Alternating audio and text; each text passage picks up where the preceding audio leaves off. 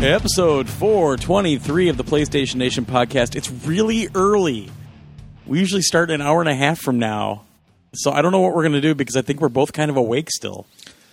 I just want to be awake by the end. Yeah, you're freaking me out, man. Of course, I had to skip dinner for that, and I'm gonna wither away to nothing. I'm telling you right now. But 423. Me. I'm Glenn. That's Josh. Hello. It's early. The sun's still out. What Hello. the hell? Hello.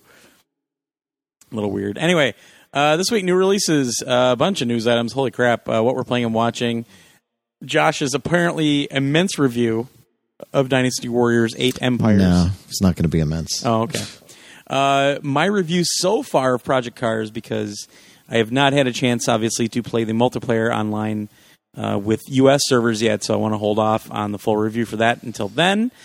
And then, surprise, I didn't know this was happening, but Josh is reviewing Season 1 DVD of CPO Sharkey. What the frick, man? You're getting all the good stuff. Well, and Broadchurch, I can't review it, but it comes out tomorrow. Yeah. 2-disc DVD set. Wait, let me just say. If it comes out tomorrow... Oh, you haven't watched it yet? No. Oh, okay, I was just saying, if it comes out tomorrow, why can't you review it? No. All right. What I can say is that it's a 2-disc set. It's only on DVD, which is kind of a bummer. The fuck? Yeah. But it includes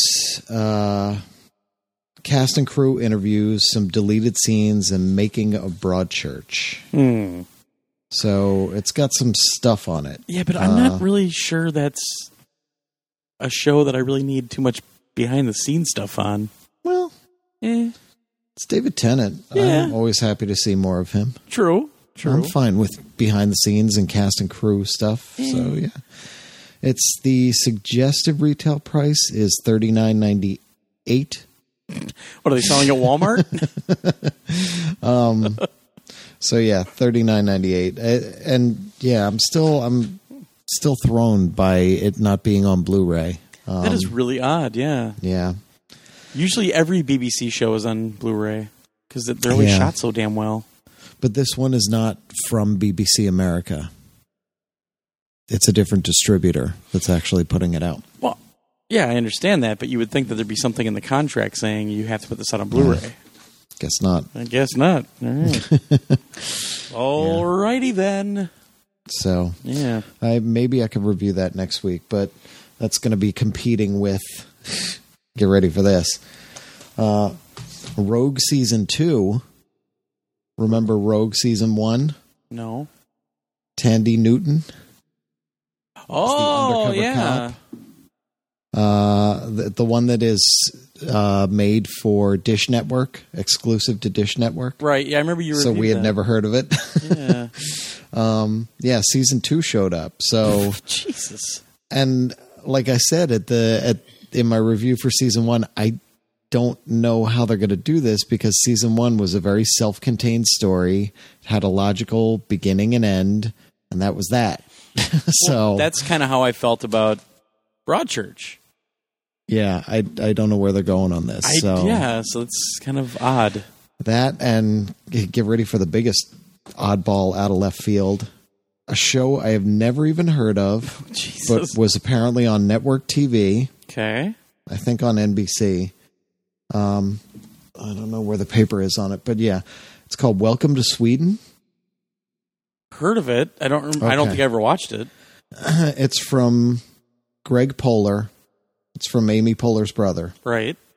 Okay. He wrote it and he stars in it. And it's kind of based on his real life. Okay.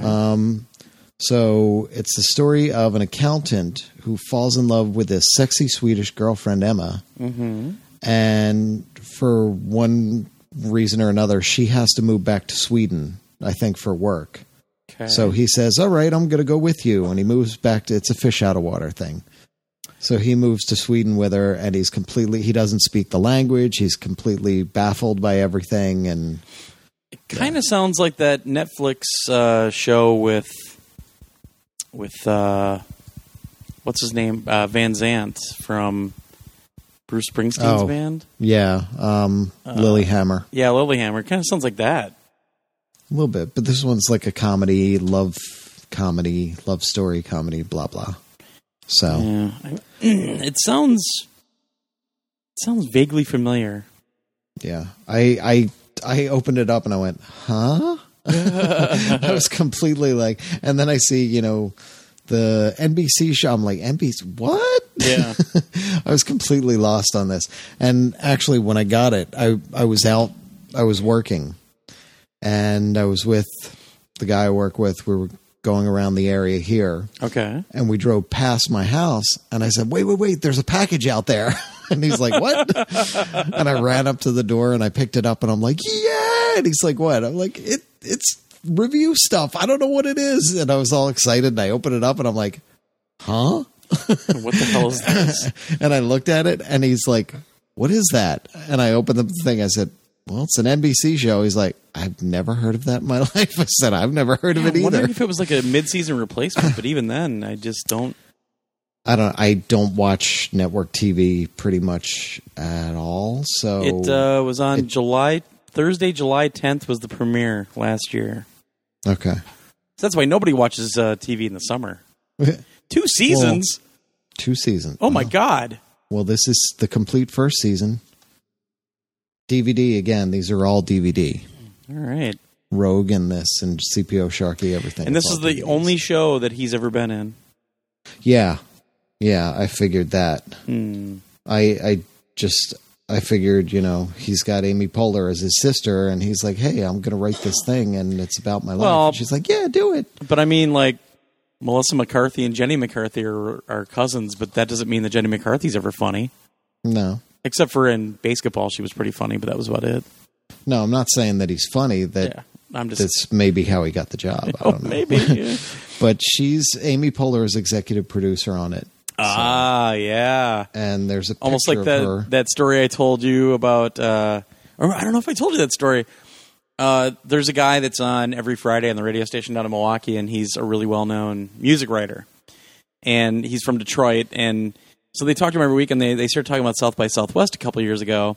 And he's like, yeah, it used to be great, but now it's just this big corporate event, kind of like what's Robert Redford's Sundance. He's like Sundance, it's just gotten so out of hand now. And he says, yeah, like this one time there was a big party hosted by Rachel Ray, and everybody's like, oh, we'll go there. It'll probably be great food, And they go in and there's this crappy band playing, and he's like, oh, this band was just terrible. And we're all, it was really good food, and we were all kind of hanging out, and we were kind of like, well, we could stay because the food's good, but this band is terrible. Then they figured out why Rachel Ray was actually hosting a party at South by Southwest, because it was her husband's band. Of course. Yeah. Yeah. Well, I don't know. I expect that it must be decent. I mean, Amy Poehler is actually in a picture. Well, it got 2 seasons. Still shot from the show, so she's in the show at least at one point. Even if you have some pull, you usually don't go past 1 season unless you Well, even if you have some pull, you probably don't go past 6 episodes. True. But yeah, it's Greg Poehler and Lena Olin's in it. Huh? Lena Olin is in it. I've seen and her before. What's his name? The old dude. The what dude? Can't find his name. No, I can't. There's an older, I guess the guy plays his father. Crap, I don't have the paper here. It's Malin Ackerman's in an episode, and Will Ferrell's in an episode. Holy shit! Patrick Duffy's in 2 episodes. Patrick Duffy, that's I'm going to have to watch this now. Yeah. Hey, everybody, I'm TV's Patrick Duffy. Oh, yeah. Malin Ackerman, though. I'm all right with that. He's from Sweden. That's one of those things, yeah. So, I'm all right, I'm interested. Yeah, me too. I mean, I didn't know what it was, but I was like, all right, sounds interesting. So. Nice. So, yeah. Yeah. All right. Well, it's just that time of year when all the weird, silly stuff shows up. Yeah. Yeah. Yeah. That's cool. though. I mean, I'd seen an email for Welcome to Sweden, and I was like, nah, I won't even ask for that. And it showed up. And CPO Sharkey, I was like, oh, that's pretty funny. And then that showed up. I was like, oh, all right. Wow. Yeah. I've never heard. Like I said, I think I've heard of it in passing, but I know I never saw it. CPO Sharkey? No. The other one. Sorry. Welcome no, to CPO Sweden. Sharkey. One of my favorite things ever on The Tonight Show happened because of that show. Oh, yeah. Well, that's on the DVD. Oh, because they were shooting right across the hall. Yeah. And Carson actually walked over because Don Rickles filled in for him one night, and he broke this really elaborate cigarette lighter because they used to smoke on the TV all the time. And he went over onto set when they were shooting, and he's like, "What'd you do to my lighter?" Yeah. That was the best. Oh, the old days. I miss them. Yep. Yeah. All right, new releases. So new releases, we have for the PS4. We have The Witcher 3 Wild Hunt. Yeah. It is $59.99. Reached over 1 million pre-orders. We will be getting that for review. We could have had it early, but logistics kind of screwed things up, so we're waiting. But MJC is going to be doing that one, and that's in capable hands. All right. Don Rickles is on Letterman tonight. I forgot. Oh, I got to record with that. Howard Stern. So that's going to be an interesting. Yeah. Because Letterman apparently wants Howard Stern to sit there on the couch the whole time, even with Rickles out there. So he's going to have both of them out there together. So I'm going to have to record that one. That should be interesting. I'm going to miss Letterman so much. Yeah. There was actually a great article. Oh, we're gonna get dinged by somebody from Europe now because we don't talk about games enough. Yeah, I know. I was thinking about that as we got into all this. But the thing, I mean, we've talked about Letterman before and how much people don't realize that he is such a curator of music and also stand-up comedy, and you know how big of a deal it is to get a band or a comic on his show. You know, and there was a great article about that, about how he's really kind of kept Americana alive. Like having Arlo Guthrie on, and you know, it was a great article. I wish I remember where I read it, but because he'll actually get singers on that and not even have them do their own songs. He's like, "Hey, do you think you could try to do this song?" And they usually do it. So, man, I'm gonna miss Letterman, big time. I mean, I always liked Johnny Carson, but I am a huge fan of Letterman. Yeah, that's gonna suck. Okay, so after The Witcher 3, also on the PS4, we have Farming Simulator 15 with online play, $49.99. So weird. Yeah. For the PS3, we have Farming Simulator 15 for $39.99. Mm-hmm. And no mention of a Vita version this time around, which is surprising. Yeah, we mentioned that last week. That there was no mention or a couple weeks ago. There's nothing on the website, nothing. Because, as I mentioned before, they did a digital version, and then I think the last one, they had a physical version as well as the digital, which is crazy for a game that's like 70 megs or something like that. Yeah. I think that's what the download was. Actually, let me see if it's on this memory card here, since I have my Vita right in front of me. Everybody amuse yourselves for a minute here. Farming Simulator. Here we go. It is 71 megs. Yeah. So, that was the original one. The one right after that was about the same. It was from 70 to 80 megs. Oh, okay. And that's the one that got the physical release. And now this year, nothing.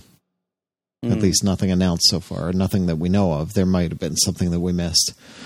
So that's weird. But the Vita is getting something else instead. Something just as good as Farming Simulator 15. Yeah. Hyperdimension Neptunia U Action Unleashed. I'm going to be very surprised if people don't get those two games completely confused. Yeah. Yeah.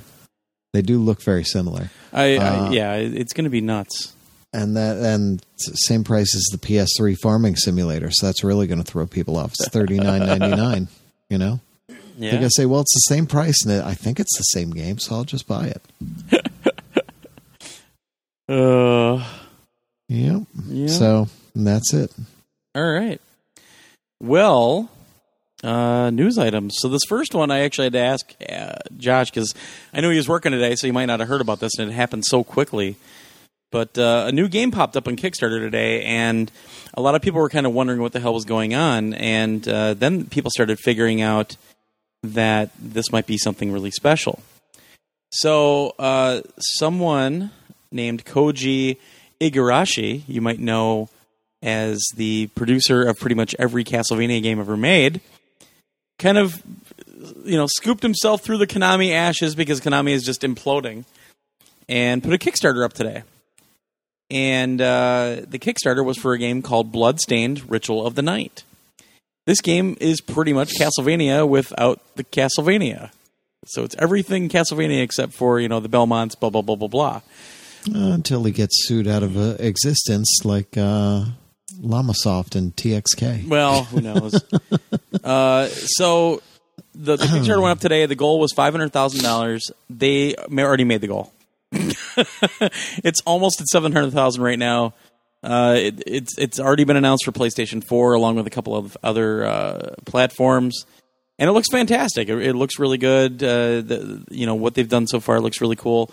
If they get up to, so right now they've got a second playable character as one of the extended goals. 800,000, they're going to add a nightmare difficulty mode. 850,000, they're going to get David Hayter to do some of the voice acting, which is fucking awesome. Since Konami screwed him over. Yeah. Oh, that's awesome. So, so it already got funded. It's already been announced for PlayStation 4. There are no dates or anything announced yet, but they've already got it up on the PlayStation blog. You can also, if you want to check it out, if you want to put money toward it, whatever, you can go to it's igavania.com, igavania.com. That'll take you right to the Kickstarter and to their website. But it looks cool, and hopefully it's. My problem with the Castlevania games, a lot of them are they're just too complicated. I just want kind of like the old school Castlevania with that little tinge of RPG element in it, but overall it's just an action game, a great platformer. So, but it looks like it's going to be really good so far. Yeah, I don't know. Are you a fan of the Castlevanias? Yeah. Holy shit! It's already up to 701,000. Jeez. Are we broadcasting live and I forgot? No, you know what that is? That's all. Well, I could Periscope. Let me do that. You can Periscope it? No, I don't have my iPad Air with me, so and Periscope's only on iOS. It's too dark down here right now. I don't have the lights on. Or I would. Yeah. Just to do it, just to see if anybody would find it. I don't think anybody even knows.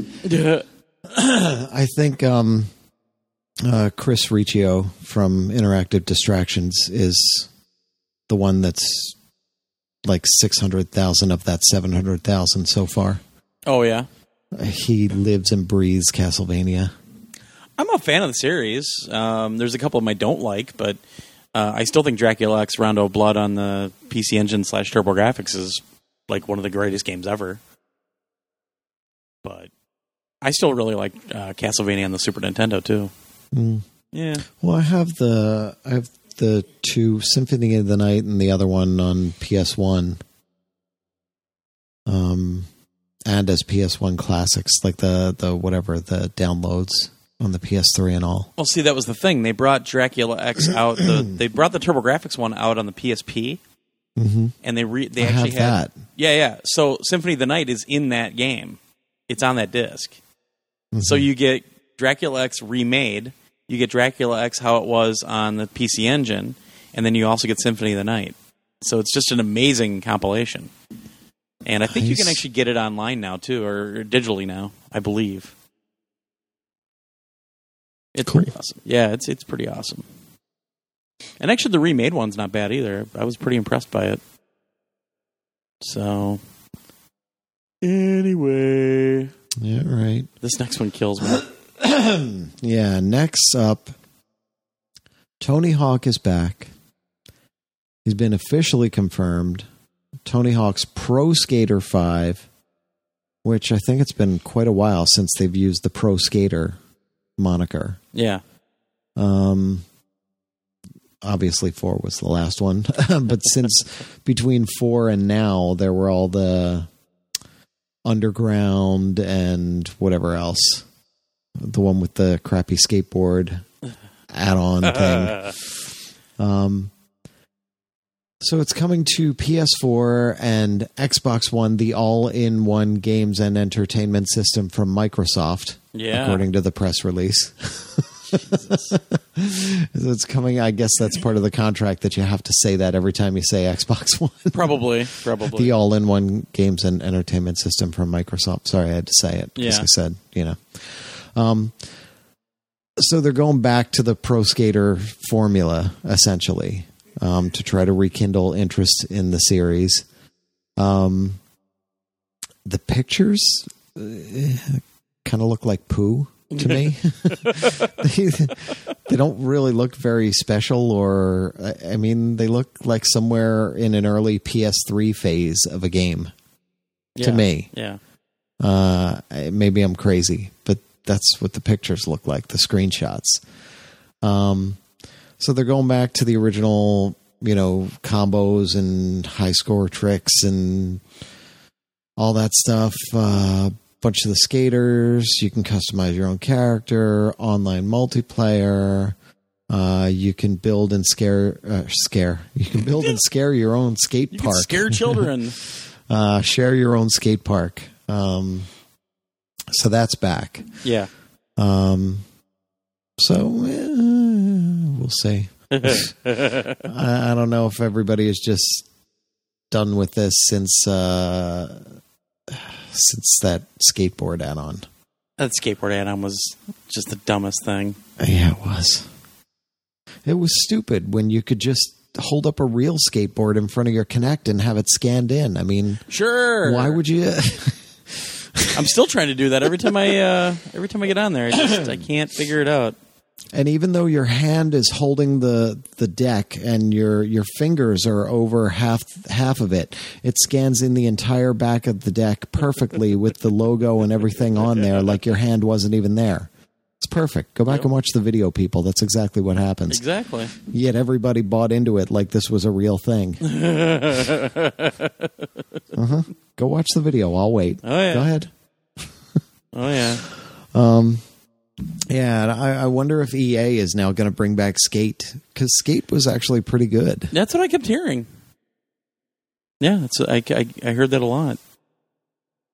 So I am not into those games. The last skating game I really got into was probably 720 in the arcade.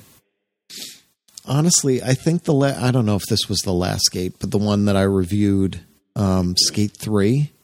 Yeah. I think that looked better than these screenshots of Tony Hawk 5. I honestly do. Wow. Maybe I'm crazy. Wait, go take a... All right, everybody, while you're off watching that video of the Kinect, Glenn, go into PS3 reviews and pull it up, because I must have screenshots in there. I know, because I created a character that looked like Fry. So what was the last one? Tony... Oh, my God. Oh, I'm looking for Tony Hawk. Skate... Wait, where 3? is it? Wasn't it? Where's the review? I never put the review up. Here's Tony Hawk's Pro Skater everything. HD. Tony Hawk's Pro Skater 5. What the hell? Wow. Oh my gosh, I never got the written review up. I had screenshots and everything. Cannot be trusted. What the hell? All right, hang on. Now I'm opening up the PS Nation hard drive here. Oh, snap. And I'm looking in the reviews. Game reviews, PS3 reviews. By the way, I just gotta say, Bit of Man, I love you sometimes, man. Oh my gosh, I don't even have a folder for it. I know I had screenshots of this. Of my Fry with his red jacket and his white shirt and his blue pants and everything. Yeah. And the orange hair. Actually. I think I showed you that picture. Yeah. I know. And I did honestly, this. I'm looking at the screenshots for the new one too, and I'm not impressed. Seriously, right? It doesn't look. It looks bad. Yeah, it doesn't look good at all. I wouldn't put that out and say, "Hey, to new Tony Hawk, look at our screenshot." Maybe it looks different in motion. Like you don't realize what things look like in motion. It looks terrible. It's just the lighting alone was better on Skate 3 than what I'm seeing here. Yeah, but this is a PS4 game. I know. Well, this shot doesn't look too bad. with the tatted up bro with his flat rimmed hat, his socks up to his knees. But what's that? Like even that rubble and everything just looks terrible. Yeah. Well, it's early. Who knows? It looks terrible. Yeah. Yeah, I agree. It doesn't look very good at all. That's not something I would put out and say, "Hey, look at this." Yeah. I just wouldn't. It just really looks. I mean, look at the fire. The one you're the fire. With the rubble. The fire awful. Looks like PS1 fire. But it might, maybe. Yeah, but you don't put out these screenshots as, "Hey, it's we're coming back." out for the Xbox One, the all-in-one games and entertainment system from Microsoft. That's good. I'm glad you PS4 got the full name. No, the PS4 Computer Entertainment System. Entertainment system. Those are just going to get longer and longer as time goes on. Yeah. Yeah. This does it. Great. Announce the game. Just give a logo. Don't put out bad screenshots like that because they're bad screenshots. It just doesn't look good. Yeah. I mean, yeah. They've got a long time. It's later this year. They've got plenty of time to fancy it up and make it look good. No, I've seen games that were in alpha E3 at should this be a point, pretty good representation of what it's going to be, though. I hope so. We'll see. Yeah, I mean, again, I don't even pay attention to those. I don't get into the skating games at all. I don't have the timing for it for some reason, even though I supposedly have really good timing. But I've never even Ollie Ollie and Ollie Ollie 2. I'm terrible at those games. So well, those are different, though. Well, I understand that, but I'm bad at all the Tony Hawks. I'm bad at Skate. I was bad at all of them. I enjoyed them. I enjoyed Skate. Actually, it was really cool. It probably has to do with the fact that I just don't really understand like the mechanics of skateboarding to begin with. So it's not in my blood, I guess. Well, I don't know. I've told this on the show before, but my favorite memory of Tony Hawk 2 was when the guys brought the Dreamcast in to work and plugged it into the monitor. Yeah. And it was late in the day and people were just floating around we had two offices on this one floor and you had to go down the hall to get to the other office. So we're all screwing around because it's late in the day. It's like 4 or 5 o'clock at that point. And I go walking back to the other office and nobody's in there and I hear the Dreamcast on and I go around the corner and there's the Hasidic Jewish guy just like going hardcore into it. And I was like, dude, I didn't know you played. He's like, I can play this. There's no blood. This is a good one. There's too much blood in those other games. Just don't fall down. There's some blood. He was enjoying it. Nice. So, good. That was fun because that was like, for having the Dreamcast in there, that's the only game I ever remember being played. Yeah. I don't know if the guys brought in any games beyond that, but Tony Hawk was in there all the time. And people would be coding and they'd be bored and they'd be like stuck on something and they'd just get up, go over and play Tony Hawk for a little while and then go back. Oh, jeez. And the guys were cool with it for a while, and then finally they were like, you know what, that should probably leave, because then clients were coming in and everything. It's sitting right there in the middle of the room, so. Nice. Plus we were doing financial stuff, so those guys didn't quite get the whole, what's this thing doing here? You know?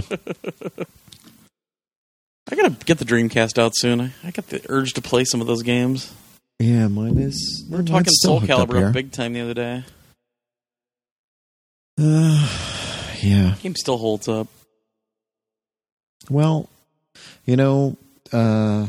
Crazy Taxi was light years ahead of the PS2 version. Oh, yes, definitely. On the Dreamcast. It was amazing. The PS2 was awful. I always swore, because it was a Sega game, I always swore that they gimped it on purpose. It's not I could see that happening, yeah. I don't know, though, because it was still relatively early in the PS2's life cycle when it came out. So, and the PS2 was like a nightmare to program for, especially early on. So who knows? And maybe they gimped it, maybe they didn't. Maybe they just couldn't figure it out. Who knows? Nice. Yeah, no, I remember when I got Crazy Tax for the Dreamcast, man, my buddy and I we played it all night. Trying to pull off the moves, where you could hit the brake and then the accelerator really fast and you get the boost. So we were trying to get good at that, and we were trying to so many moves. And hearing that damn song over and over and over. Yeah. That's what we were talking about. We were on the way to the Brewer game yesterday, and that song came on my buddy's iPod. And I'm like, oh no! You should have floored it and started running people over. She drives like a mom. That was a fantastic game, and it was an amazing port on the Dreamcast. It was. It really was so close to the arcade. It was unreal. Yeah. It's awesome. I agree. I still love that game. Oh, we have to finish this podcast so I can go play it. It's sitting right here. It's like 10 feet from me right now. I got to go down to Milwaukee like Tuesday or Wednesday, so I'm at my parents still. Because they live way closer than I do, so I'm still sitting here. My Dreamcast is at my house. Damn it. So, anyway. Oh, by the way, don't forget, network maintenance starts tonight on PSN. But they're going to be bringing a deeper PayPal integration and more payment options onto the PlayStation Store when it's done. Mm-hmm. Yeah. So I just saw that pop up from Ask PlayStation. It's going to be a long one, too. I think they have a plan for like 9.5 hours. Yeah. So it's going to be a long one. So get logged into your PS4s, PS3s, and Vitas if you haven't done so already. By the time you hear this, it's going to be too late. Oh, no. No! By the time you hear this, it'll probably be over. Yeah, no shit. Well, I don't know. As early as we started tonight, I might be able to get this thing edited and put up. Like, put it up at 7 o'clock in the morning and freak everybody out. That's true. That'd be cool. But then expectations will be set, and, well, that's just not going to be good for anyone. All right. No. On to the next one. This one, just a little note about this one, because this is a neat little game. It's a game that's been pretty popular on Steam already, and finally coming to PS4, a game called Schrodinger's Cat. So Team 17, the folks behind the Worms franchise, are partnering up with the developers of Schrodinger's Cat to bring the game, or it's actually called Bring Schrodinger's Cat and the Raiders of the Lost Quark to consoles on May 12th, so tomorrow. Wow, all right. So by the time you hear this. But it's a pretty neat game. We got the trailer up on the website, even though it's like got this weird icon and everything saying that it's I don't know. But it's a neat little game. It's a really cool platformer. Very, very funny game. I played it a little bit, and I was trying to remember this one, and I didn't remember it until I saw the trailer. But played this for a little bit at one of the events, and the writing is superb. Like it's a fun platformer. It looks great. There's some fun little puzzles in it, but one of the coolest things is the voice acting and the writing, and it really makes it kind of it really rises to the top. And I just wanted to bring it up because it's one that you should try out, at least as far as I know. I didn't play the game for hours, so I don't know. Maybe if it gets really shitty after a while. But I thought it was cool. Yeah, I looked at the trailer for it. The look of it just didn't grab me. Yeah. Oh, and by the way, I'm missing a movie preview right now, a screening in New York right now. Yeah. Because we're recording. I almost sent you a message last week to say push this off till Tuesday. No, I got the email on the 7th, just 4 days ago. So, and it was for tonight, and I was like, fuck it. For what movie? It's called Cop Car. What? It is the sequel to Let's Be Cops? No, it is Kevin Bacon. Oh. And it's a director John Watts' delightful throwback thriller Cop Car. When two good-natured but rebellious boys stumble across an abandoned cop car hidden in a secluded glade. They decide to take it for a quick joyride. Their bad decision unleashes the ire of the county sheriff, Kevin Bacon, and leads to brutal consequences. And I thought, well, that sounds interesting. The kids find themselves in the center of a deadly game of cat and mouse. Who wrote this shit? A game of cat and mouse they don't understand, and the only way out is to go as fast as their cop car can take them. Yeah, I think we made the right call on you not going. I don't know. Shea Winningham's in it, though, and I like him. And the one still of it is Kevin Bacon with a big mustache. Slouched down by the side of a sheriff's car. Yeah, it looks kind of cool. So there's one where the kids find the cop car. I saw it and I was like, oh. There's a mustached Kevin Bacon with only a wife beater, and it looks like his gun holster. Mm-hmm. The kids, yeah. Yeah, I think we're all right with you not going to that. I would have gone. You could have. Why didn't you say film something? doesn't. Well, you know what? Actually, the film is coming out. We haven't recorded on a Monday in how long, except for that one. Yeah. The film is coming out in August, so I can just about guarantee there will be other screenings of it that I can go to. Ah, cool. So then all is well. Your coverage is embargo until the film's release. Wow. What? That doesn't sound promising. But it's May. And the movie comes out in August. Yeah. How would you even remember at that point? Like, I remember seeing this movie a couple months ago. I guess you have to watch it, write down your review or your impressions or everything, and then just put it in a drawer until August. Oh, my gosh. Yeah, you just bring your camera in, right? Yeah. Just record it? Wow. I didn't even read that far into it. I just saw Monday, and I stopped there, and I was like, huh, and I thought about it for a minute and thought, nah. But wow, August. Yeah, that's kind of silly. That's really silly. Although I've heard other times where like that kind of thing happens, especially when it's in limited release for a while. Yeah. Like they don't want the reviews or anything coming out until like closer to wide release or wider release, I guess. Interesting. All right, Crazy. next. Do you have the email that I sent? For this one? Let me see. You sent it? I sent it this morning. You sent it this morning? 11:07 a.m., so it'd be about a little bit after noon for you. 11. You didn't send it to me. No, you didn't.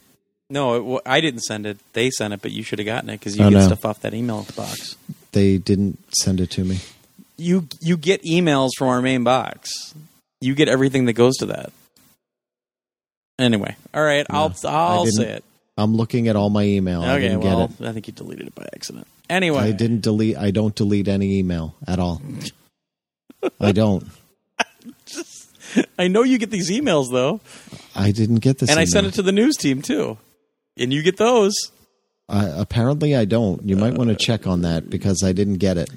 Anyway, as we found out last December, there's a new King's Quest coming. And today we found out some of the voice talent that's going to be in the game, including Christopher Lloyd. Marty, go find a king because it's a King's Quest. Right? Sure. Also playing the young Sir Graham, Josh Keaton, who's known from TV, including The Spectacular Spider-Man, and he has done some voice work as Valerian Mensk. He's a Mensk in the StarCraft 2 series. Wait, wasn't he? Hang on. Where's the kid that did Marty McFly in the Back to the Future from Telltale? He's actually in, I think, a different game that just got revealed. Because I'm getting confused here. Because now Christopher Lloyd is in this one, and that kid was announced for some. Because he did a really good Michael J. Fox in that game. But what was he announced for? There was another thing the voice talent was announced for not too long ago. Yeah, it was like last week. I don't know, because my days are kind of just running together now. Mm-hmm. I've lost all cognizance of date and time and day of the week. I'm just a shell. I'm getting excited for this because that last look at it man, I mean, the people that are making it are way into King's Quest. Well, and they're working with the original people. I mean, to make sure that they're kind of sticking to the ideals of the series. That's what I love the most, is that they've gotten the blessing. Yeah, well, they talked to Ken and Roberta Williams, right? And they brought them out on stage at the whatever they called them, the Vids, or it wasn't Video Game Awards. What the hell was it this last time? I don't know. Yeah. But it's exciting because they're going all out on it, and the look of it is just fantastic. Oh, it yeah, really definitely is cool. But listen to this. Wallace Shawn is in it. Inconceivable. Wallace Shawn, one of the best character actors around. Tom Kenny, who is a great stand-up comedian, but also does a lot of voice work. He is the voice of SpongeBob, obviously, among many other things. Zelda Williams, who's from Legend of Korra. I'm trying to see if anybody else in here. Michael Wait a Goh. Second. What? What's that? Where are you getting all those names? Because I'm looking at a list of names. I'm looking at the email that they sent us. Okay. I'm looking at a list as of yesterday. Yeah. We got this email today. Yeah, I know, but Christopher Lloyd is listed there, but some of the other ones you talked about are not. Peter Parker in Spectacular Spider-Man and StarCraft 2. Maggie Elizabeth Jones, who was in We Bought a Zoo, and Ben and Kate on TV. Wallace Shawn, Tom Kenny, Zelda Williams, who obviously is Robin Williams' daughter. Mm-hmm. And then Michael Goff, who was in a lot of animated stuff. And then Fred Taschereau, who's in a lot of animated stuff. So a lot of names that you recognize. Really cool. Very awesome. And obviously this game is expected to arrive later this year as a digital download on the PS4, PS3, and some other systems as well, including PC and that X thing. So, yep, very cool. I'm excited for this. Yeah. So, and I'll have to check our email list because apparently you don't get emails. I don't. I forwarded that to the team this morning. I got an email from ThinkGeek at 10:30. I got an email from NHL at 12:15, and then the next email came at 2:00, and nothing came from you guys. Nothing has been deleted. Interesting. I'm not getting those emails. So maybe nobody else got the email, and that's why nobody actually posted it. I don't know why. They're getting other emails. Check on that. I don't know, but I didn't. I know that. Didn't come to either of my email boxes. Interesting. Let's see what I got today in the other email. I got at 12:06. I got I'm going to cut all screening. This out because nobody gives a flying shit about Sure, they do. A press screening tomorrow for Heaven Knows What. Heaven knows what. Blends fiction, formalism, and raw documentary as it follows a young heroin addict who finds mad love in the streets of New York. That sounds fascinating. Based on Holmes' soon-to-be-published memoir, Mad Love in New York City. That sounds fascinating. Okay. It's almost like a Woody Allen movie where if you don't live in New York City, you don't get half the jokes. So I got that, and I got something from Facebook at 12:30, and that's it. I got nothing from us. All right. So... Well, I just went in, deleted you from the list, re-added you to the list right now. Okay. So now we'll see if it works. So sure, send something out. All right. So next. Towerfall. See what happens when we're all awake and stuff? Tower Thor, The Dark World expansion comes along. Towerfall, Dark World expansion comes along Tuesday, May 12th. What? Tuesday? You know, today when the podcast comes out. Wow. Unless I get it up tonight. Yeah, right. Has a new co-op campaign. Yeah. Well, it has a campaign already. But it was single player only. It did? Yeah. It wasn't like a campaign. It's one of those campaigns where the game is built for multiplayer, but they put the single player experience in it just to have it. Yeah, it has it. I didn't think it ever had a single player experience. Sure. I was not aware of that. I thought that was our only complaint with it when it first came out, is that there was no way to play it if you were alone. You had to have people around you to play it. No, that's Towerfall. No, Towerfall has a single player in it. It does. Because that's how you unlock some of the stuff. I've played AI. Oh, no, our big complaint was that it has no online. Well, yeah. But couch co-op games, there's a few of them out there that don't have any single-player experience. All right, well, has a new co-op campaign for up to 4 players. What, one? New archers, arenas, and arrow types. Mm-hmm. The Vainglorious Ghoul. Mm-hmm. The Crimson Corsair. Vicious Vanguard. Prancing Puppet. And Young Master. And Sacred Sister. Yeah, so they're basically color alternates to the enemies that are there, but they all have their own unique attacks now. So it's not just a color change. New boss, new levels. I mean, he's been putting a lot of time into this. He's been tweeting about it for months. So yeah, I'm pretty damn stoked for this. It just sucks that it has no online. I never have anyone to play with. But did we ever try this one with Share? Somebody played it with SharePlay, and they said it actually... I think they said it works, but it's not the greatest. But, I mean, that's just one-on-one. You want to play 4 people in this game.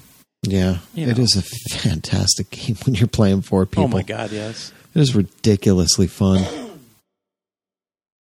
Cool. Yeah. Yeah. I'm excited. Yeah, me too. Sounds good. Yeah, all right. What are we on to? What we're playing and stuff? Sure. All right. You want to go? Well, yeah, you should go since you have the first review. Well, since we recorded just 3 days ago. I know. Now that we're trying to get back on our Monday schedule. I played a bunch of NHL 15 again. All right. It's just that thing with the playoffs around. There's a weird thing going on because I'm playing my Be a Pro where I have to sit on the damn bench every time I'm not on the ice. And you can't fast forward.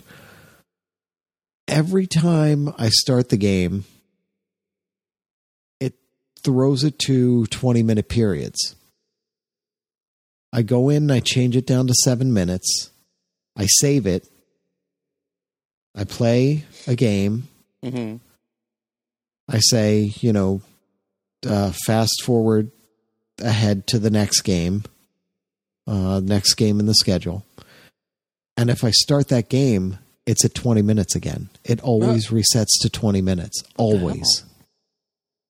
No matter what I do, no matter how many times I save it, no matter what, every single time I start a game, I have to go in and make sure that it's back down to 7 minutes. Because a 20-minute game, when I was streaming that one day, I jumped in and it was 20 minutes. And it takes forever to play that. And beyond that, the score ends up being 12-10, and you have 90 shots on goal. It's insane. Because you're playing a full 60 minutes in there. And it's not that accurate that you're going to have 30 shots, 40 shots. You end up having 80 shots, easy. Jeez. So, yeah, and the scores get outrageous. It's such a pain in the ass. So I've noticed that. I never noticed that before, and I don't know if that's a new bug or that was always around and I just never noticed it. Right. But that's what's been happening to me every time I play this game now. Wow. So, yeah, frustration there a little bit. Project Cars does something like that similar. Yeah. When you're in your career, you have to go through in certain situations, you have to go through first practice and then qualification and then the race. And you actually have 2 races. But when you get done with the second race, it doesn't by default have you on go back to your main screen. It actually has it on replay. And I'm not talking instant replay. I'm talking about replay the match or the race. And you're like, wait, what the hell? Oh. So if you just accidentally hit it, you're going to have to redo the race. What if you came in first? You're going to be screwed. Oh, that would suck. Yeah. See, and that's what happens to me with NHL is I jump in and I'm like, yeah, go, go, go, go, go. And I'm hitting X boom, boom, boom, boom. Come on, come on, come on. I just want to start the game. I just want to start the... Oh, crap. and then I have to stop the whole thing, shut down the whole game, and restart it. And I'm like, ah! Oh my gosh! And there's a trophy that I skimmed through the trophies because I got a couple, and I was like, what is this now? What did I get? How did I get a trophy in this?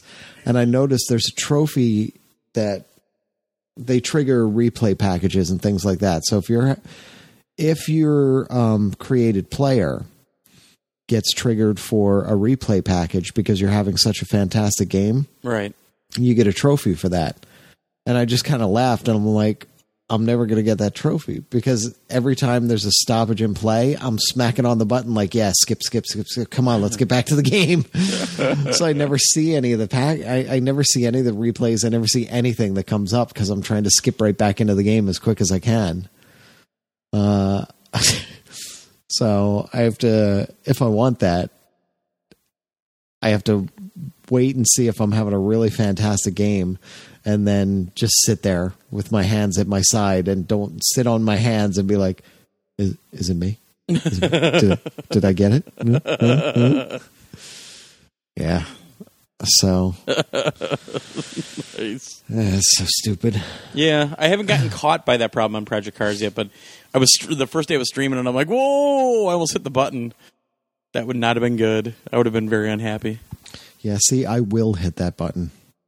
I absolutely will, because that's just, I have no patience for things like that, for like slowdowns in menus and at the end of a game or the end of a race or the end of this or that. You know, I'm just like, get me to the next thing. Come on, go.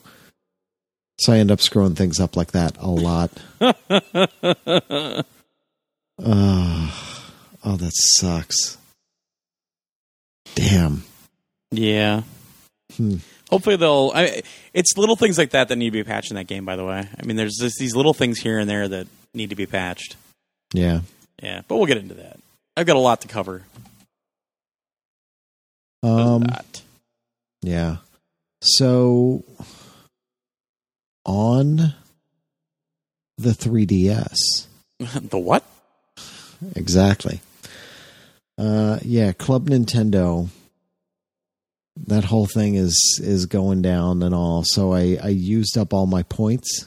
Oh yeah, I should look at that. I don't think I have anything close. Well, you'd be surprised because a lot of things are cheap. Yeah. I just logged in. They keep trying to get me to. Thank you for being a Club Nintendo member. We hope you enjoy Flipnote Studio 3D as a thank you gift from us. Please be sure to redeem this gift before. Yeah, I got that too. I just shut it. I haven't redeemed it. I just don't care. Yeah, I mean, what do I need that for? Yeah, but I just haven't done it. So I ended up with 3 different things. I forget what the first one was, but I got the Mario t-shirt. Okay. Does it fit? It's too big for me. What? But you've gotten so fat. I've lost 23 pounds. I got the extra large. Like, I looked at their sizing because you never know. Like, I fit a large in some shirts very comfortably. Yeah. And others, I need an extra, like a large is like super skin tight on me, like I'm squeezing in like a sausage, you know? Yeah. Tell us more about your sausage. So I looked at, they have a sizing chart, and it says if your chest is this to this, and I measured myself, and I'm like, okay. You actually measured your chest? I did. Did you do that before or after you put the bronzer on? I mean, you are in Jersey. Bra. No, that's the Staten Island people. I'm not going to get into that whole thing again. The Jersey Shore bullshit, which is populated by people from Staten Island. All right. But I measured, and I was like, okay, according to their sizing, the extra large is the shirt that I need. The extra large is like a fucking dress on me. Well, just wash it in really, really, really hot water. Yeah, I've done the whole washing and drying and everything. And or give it to your lovely wife to wear for bed. It's still too big on me. I'm kind of pissed at that because you can't exchange it or anything. I'm like, because I was about to click large, And I thought, no, I don't want it to be super tight on me and I can never wear it and then I'll be annoyed. And I got the extra large and it's too fucking big. The large would have been perfect. So I had... were they measuring in meters maybe and you messed it up? Yeah, maybe. I had 150 points left over. So I had to decide, what to get. And it basically came down to a handful of games. Yeah. And really a handful of, or did I get 2? Oh, I got 2 games. That's what it was. I got 2 games because I had more than 150. I didn't quite have enough for anything good, like physically. Yeah. So it was down to games, and I had to pick 2 games so I could use up every last point. Yeah. Shit, what was the other game I got? I guess it was a Wii U one. But for the 3DS, I got Donkey Kong, which was the Game Boy version. Oh, yeah. Which I wasn't going to get it. Like, I looked at it and I'm like, I don't know. And then I looked online for like really good Game Boy games and I started looking these up, and Donkey Kong on the Game Boy, I was like, all right, this sounds interesting.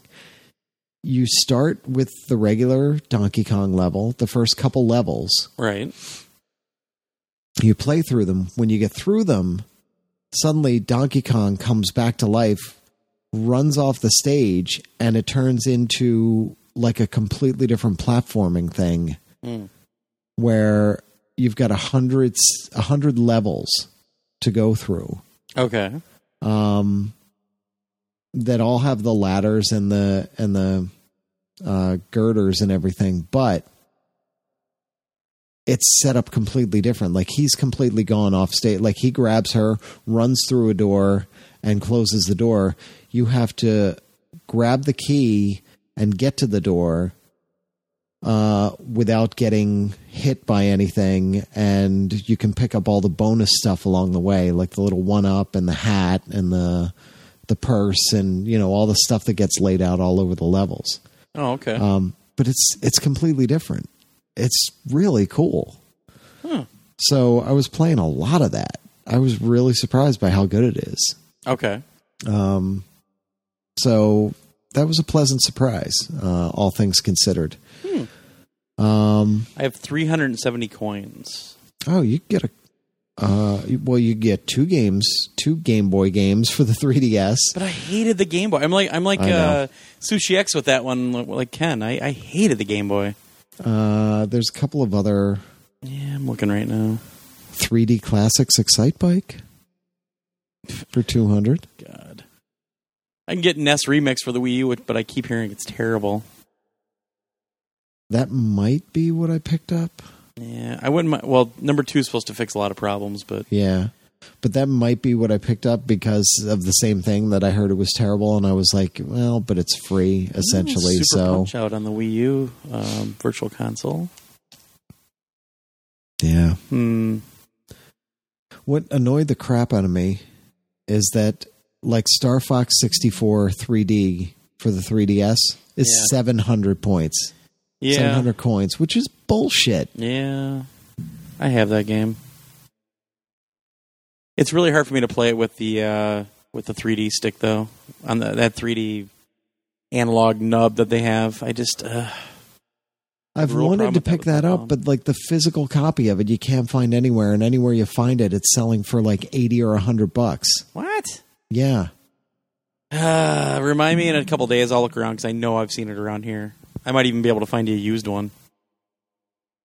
That'd be cool. Yeah. Because I've been looking at it, and then I was like, oh, they have it here. 700 coins. That's bullshit. That is bullshit. Why is that one like the expensive one? Because you can't buy it anywhere. Yeah, it's out of print. Which is fucking absurd. I agree. Yeah. Yeah, it's $70 on Amazon. What the fuck? See? I'll look around here. I'll probably be able to find it for you. Yeah. It's so weird about like northern Wisconsin. It's so easy to find stuff that you can't find anywhere else. For newer stuff, weird. like, Trying to find TurboGrafx, yeah, that ain't going to happen, but... Yeah, so that's your service reminder, people. Everybody who hasn't cashed in your coins for Club Nintendo, do it. Yeah, it's going away soon, isn't it? It's too late to put in codes to get coins, but you can spend your coins up until, actually it's next month. Yeah, it's in a couple weeks that it shuts down. Maybe I'll just get that T-shirt. I have enough for the T-shirt. Oh, it's small. All they have is a small. That's all they have left is small. Oh, it's fucked up. Oh, wait. No, it goes up to extra large, but I've lost weight, but I haven't lost that much weight. Even when I was in shape, I don't think I could wear a large or an extra. So get the large, and I'll give you the extra large. I could do that. The extra large might fit. You'd be surprised. Yeah. Yeah, I'll look around. Yeah. I don't want those coins to go to waste. I mean, come on. Well, exactly. I mean, if worse comes to worse, people just get some games, you know? Yeah, I'm looking right now. Anyway. So, yeah. Cool. There's all that. For some reason last week, I guess it was all the May the 4th and May the 5th stuff that I was like, I want to watch a Star Wars movie, but I can't watch the original trilogy alone because I can sit and recite them all that I get bored watching them, you know? I mean, I can, but it's been such a long time since I've watched them that I think that I won't have a problem watching them this time. Yeah, until you sit down to watch them, and then you go, yeah. Because I've done that. I've gotten to the point, and it scares me. I've gotten to the point where I'm kind of burnt out on them that I can't sit down and watch them. When Mason's ready and we sit down, I'll be excited. Sure. But sitting alone by myself, just sitting there watching it, I can't do it. I just can't. So I was like, all right, I don't really want to watch episode 1 or 2. I was like, I'll watch 3 because 3 had all the action and the fight at the end. And, sure. You know, that's exciting. So I'll watch that. You've lost. I have the higher ground. Man, the writing is so fucking bad. Yeah. It's in parts it is, yeah. Bad. And I watched it. The dumbest thing is, I watched it right up until it got good, and then I turned it off. Well, right up until unlimited power. Well, when you say it that way, it does sound kind of bad. And Yoda kills the 2 clone troopers, and I was like, all right, I've had enough of this. And I put it, and then I was like, you know what? I'll watch the Dark Knight because I haven't seen that in a while, and I'd kind of burn out on that too. And I was like, but you know, Heath Ledger, Joker, I got to see this. Yeah. So I watched that, and then I got to a point where I was like, I can't, and I just started skipping ahead. I'm like, let's get to the end. Let's get to where it really gets exciting. So I was having trouble watching that too. I was like, oh man. And then the other night, I was about to go to bed, and I was flipping through the channels, and Paranormal Activity, which I've never seen any of those stupid movies. Meh. Paranormal Activity, the marked ones, was on. And I was like, all right, let me see this bullshit. Sure. And I start watching a little bit of it, and I'm like, all right, yeah, okay. All right. But then I just kept watching it, and I'm like, well, I need to see where this goes. And it was not that good. It was not terrible. Yeah. And when they get to the end of it, this whole thing happens, and I'm like, wait a minute. All right, I've never seen these movies, but obviously this has to tie into the other movies in some way because it just felt like it. It felt like that was what was happening at the end was some kind of tie-in. So I went online and I looked it all up, and there are a ton of tie-in. Like they tie everything together between the very first movie that came out and then another one and then this and then I was like, wow, all right, that's actually kind of interesting. But yeah, it's not a great movie. It's it has some interesting stuff in it, but still. I don't know. Yeah. I was like, so Blair Witch Project, the 21st century version. Well, look what the Blair Witch Project started, damn it. Yeah. All this junk. Because that's essentially what it is. It's... Well, yeah. They found out that these movies are so cheap to make, and they're making a ton of money on them. And this one, I guess I kept watching this one because I was never interested in the original ones because they're like, this was all footage that was found in somebody's house and it really happened. And I'm like, don't give me that bullshit. And it's like from the baby monitor. We just happen to have recorded video from the baby monitor. Because we always record our baby monitors. Yes. Yeah. And we found it laying around and here's what happened. And I'm like, fuck you. But this one... It's like one of the dudes just always has his video camera running. He's always recording. Well, he's stuff. that douchey kid in high school that nobody liked. And exactly. Because he was different. And then he wanted to film a plastic bag flying through the wind. So he's constantly recording stuff. And that's how it should, and it'll cut. And then there's a bunch of little cuts in there to make it look like, he turned off the camera. And then he drops the camera at one point. And this happens and that happens. And I'm like, okay. Yeah, it's somewhat interesting. Not terribly scary. A lot of jump scare type bullshit. And right. Like obvious stuff coming, But yeah. So yeah. But I think there was something else, and I don't know what it was. I say that every week because I don't write any of this stuff down. And then you'll remember like about an hour and a half from now. Yeah, probably. Yeah. The hockey games have been exciting. I did hear that the Kings are already out of it. The Kings never got in. Right. And the Lakers aren't going to be in the NBA finals, it sounds like. But we still have to worry about the Clippers. Because the Clippers are still hanging on. But the thing is, E3 is a week later now this year, so I'm wondering if we would even have to deal with much of that anyway. I don't know. We'll have to deal with the cleanup. Yeah. Well, we were already in the riot, so... Yeah. But now we've got 4 other guys we can shove in front of us if anybody's like rioting. That's true. Operation Human Shield. All I have to be is faster than the slowest guy in our group, which is me. I think I can be. Yeah, no matter what, I'm the slowest guy, so my cyborg legs don't have the upgrades for running. Yeah, I think I'm okay.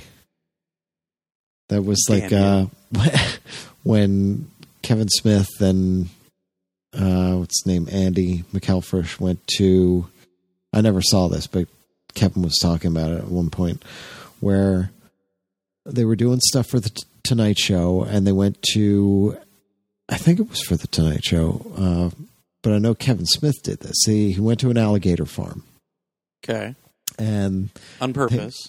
And they walked in, and they're filming this stuff, and the guy is there, and he's talking about it, and he's like, okay, if it comes at you, you just have to make sure you're faster than the slowest guy in the group. And as he says it, he's looking directly at Kevin. And Kevin's like, oh, I'm a dead man. Oh, yeah. He's like, I'm never getting out of here. Jeez. Yeah. Yeah, I'm always the slowest one, so. Just so everybody knows, if you ever come to MGC or whatever else, and something big happens, you just have to be faster than me, and that's not going to be a problem. Yep. Yeah. I am not fast. Used to be a good runner. Not anymore. Yeah. I got to see the prison break scene from Guardians of the Galaxy right before I went into work the other day. Okay. Because that was on. Oh, I was thinking, like, you've seen the movie, right? For a second. I'm like, no. Why did you just watch that one scene? What's going on here? No, it was on, because usually I get up now and I watch Married with Children while I'm eating breakfast. Nice. Because the reruns are on from like 7 to 9, I think. Okay. On one of those channels. And usually there's nothing else on. Right.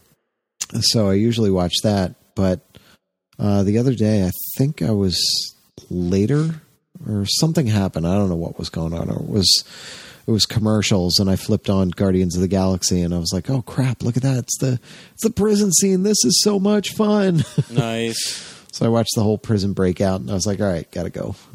Yeah. Yeah. So that's it.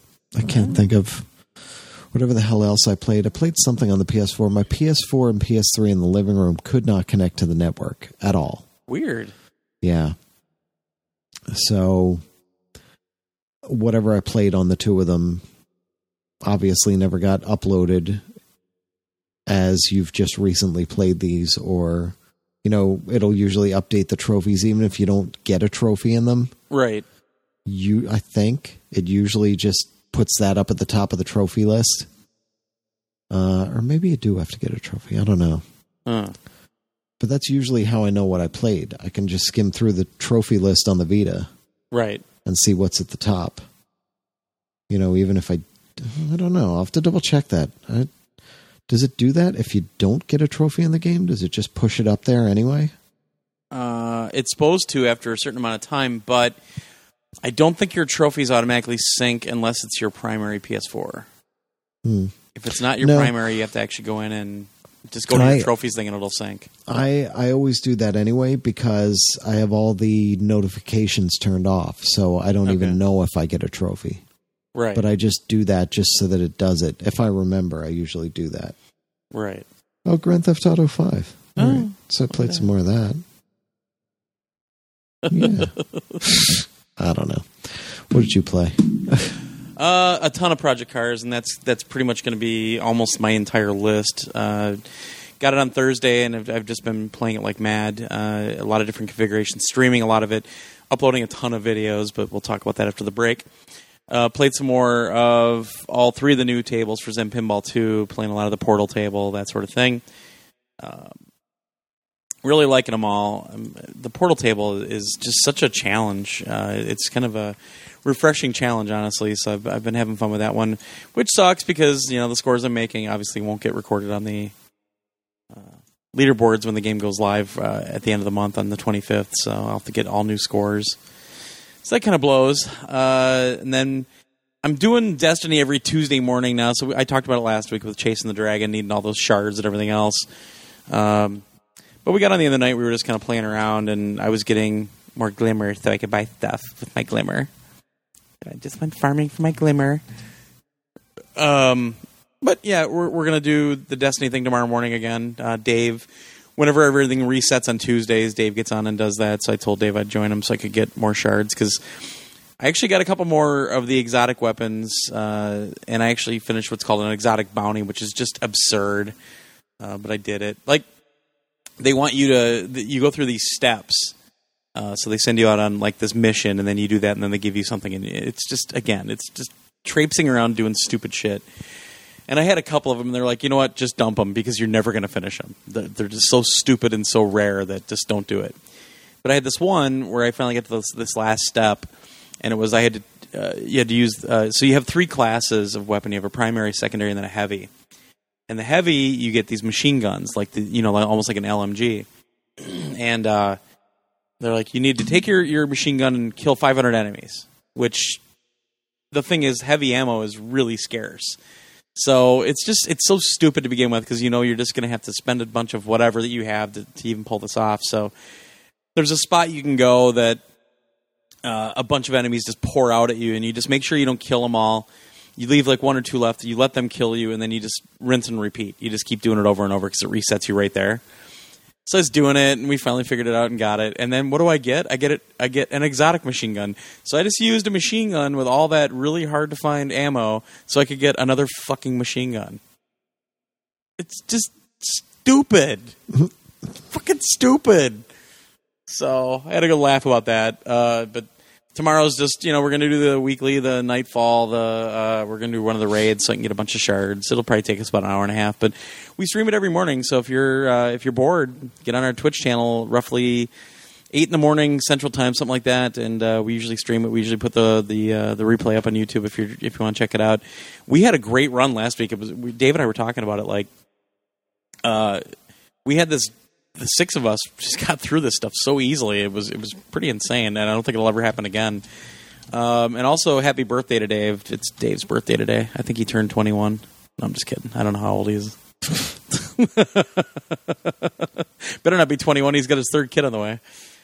Yeah, so we'll be doing the Destiny thing, but I'm just going to do it once a week now until I get my level 32, and then, then House of Wolves will come out, and I'll make fun of it because there's no raid and all this other stuff and whatever. And then I played some more MLB 15 The Show and streamed it the other day. I think it was Wednesday or Thursday. I streamed it. I was just working on my road to the show, and it was kind of funny. I started a new season, and I got about 2 weeks into the season, and the crowd was already chanting MVP for me. So that was kind of weird. But still playing for Boston, which sucks. I hate Boston. Just because Joe Boston on Twitter just will not let this Tom Brady thing go. Because Tom Brady got his suspension today. And he's like, Aaron Rodgers should be suspended too because he overinflated the balls. Okay. And then he posts a picture of some dude wearing 4 Patriots Super Bowl rings, and it says, like, you mad, bro? So I'm like, the Packers have 13 championships, just letting you know. So those 4 don't mean anything. But he just won't let it go. Those 4 all came in the era of their cheating. Exactly. They cheat to win. Well, the great thing, though, is there's a website called yourteamcheats.com. And it actually lists all the stuff that all the teams have been, like the Broncos have like 49 things on there. But the thing is, they go, like, even the Packers goes all the way back to 1921, I think it is. Mm-hmm. And they like list the severity of the cheat, if it even is a cheat, that sort of thing. But I mean, yeah, everybody bends the rules or whatever. But the thing is, number one, the Patriots are just really bad at hiding it. And number two, they don't give a shit because they never get busted for anything. They'll get busted and they get fined like $500,000 or $1 million. They say, $1 million. Oh no, what shall we do? They just peel that off of a roll of hundreds in his pocket. So Brady getting suspended for 4 games, I think is big because finally they're not just getting a slap on the wrist. They're actually going to see some consequences. Because that's the thing. Any teams will keep doing it until there's consequences. But the Players Association will probably get involved with it, and then a suspension will either be overturned or it'll get reduced by a game or 2 or whatever. It's always the same bullshit. But yeah, Joe Boston needs to like lighten up a little bit, Francis. Mm-hmm. I mean, he literally just will not let it go. I just retweeted what like ESPN said what happened, and he's like, Aaron Rodgers should get suspended too. I'm like, what the fuck? Yeah. Yeah. Just let it go. Let it go. Anyway, so yeah, I was playing more of that, playing more MLB 15 The Show. I still love it. Transferred. I kind of make it a habit now to upload to the cloud no matter what. Because if I'm on the road, I got my Vita with me. I can grab it and just work on my Vita, and it's been great. And then I watched, everybody's been asking, yes, I watched the finale for Gotham. It was really cool. Obviously, don't want to say anything just in case somebody hasn't watched it yet, but there were a couple surprises in there, especially with Maroni and with Fish. It's great, though, because we're starting to see that evolution of Nigma. Yeah, and also seeing kind of an evolution of Selena Kyle as well, which is really sweet. So I'm hoping next year we'll see some more stuff with Poison Ivy and with some of the other characters they've introduced early on and kind of let go to the background. So very, very cool. And then also watched something that I'm surprised Josh hasn't seen or talked about yet, Montage of Heck. I don't know. I saw about 5 minutes of it last night. And I don't know. Wasn't into the whole the style. Yeah, the cartoon style of it. The part that I saw. The cartoons are when they actually have recordings of him. Yeah, and they're putting a face to it. But so what it is, Montage of Heck is an HBO documentary about Kurt Cobain. Which the funny thing is, I mean, we've had that talk before, but I was never that big of a fan of Nirvana. I never got it. I never got all the love for it. And I just never understood why they were so popular and everything.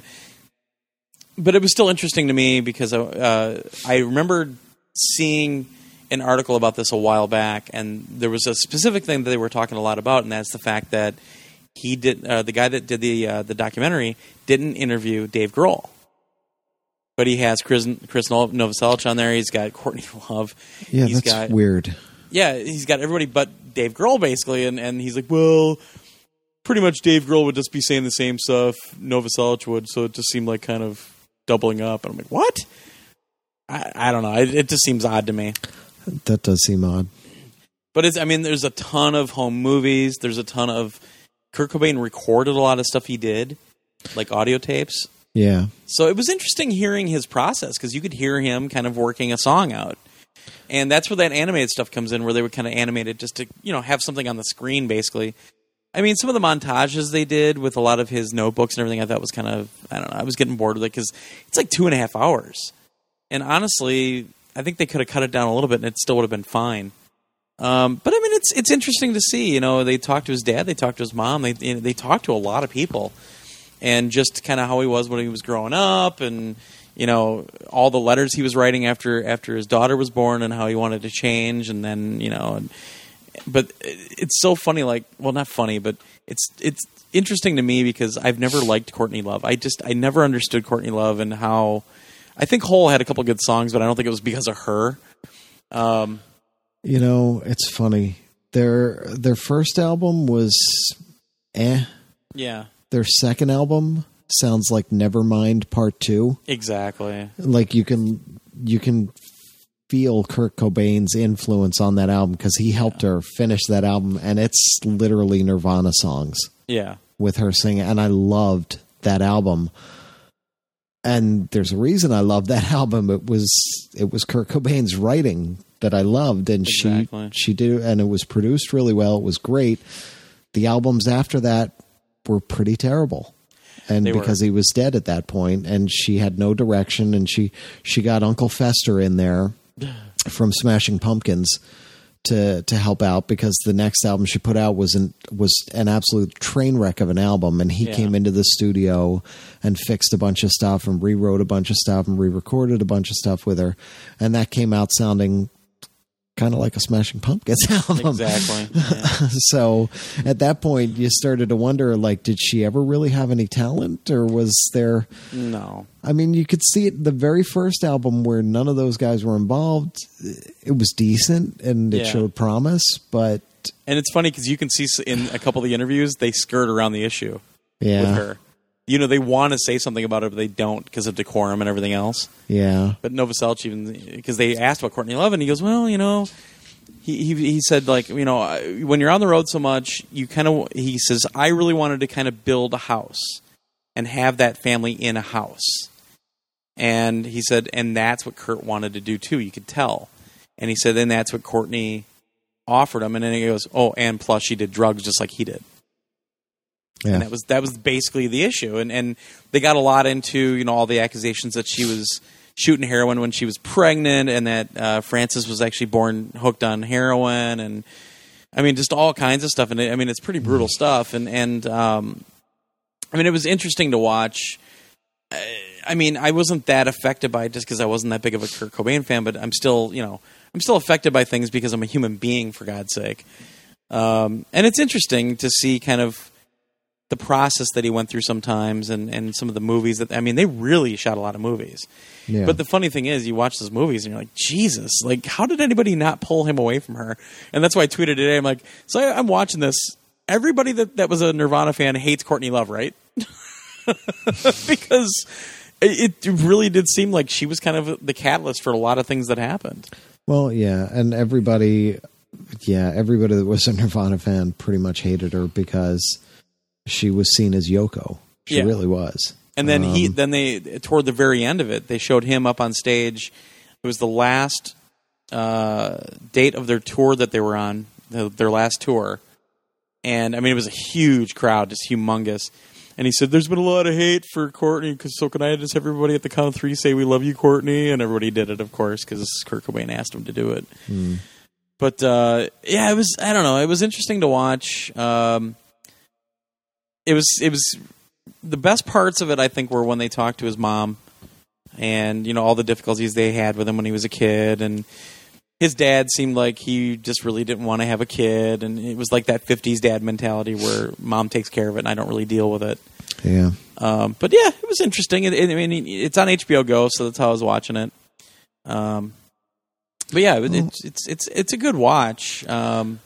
I do want to see it. I was interested in seeing it, but like it had already started when I was like, oh yeah, that's on. And yeah, I flipped it on and I was like, because it came right into some whole story about when he was a kid, and it was all this animated thing, and I was like, is this what this whole thing is? I don't know. No, those are used as kind of the transitions from one step to another. Yeah. Because they kind of skip time periods a little bit.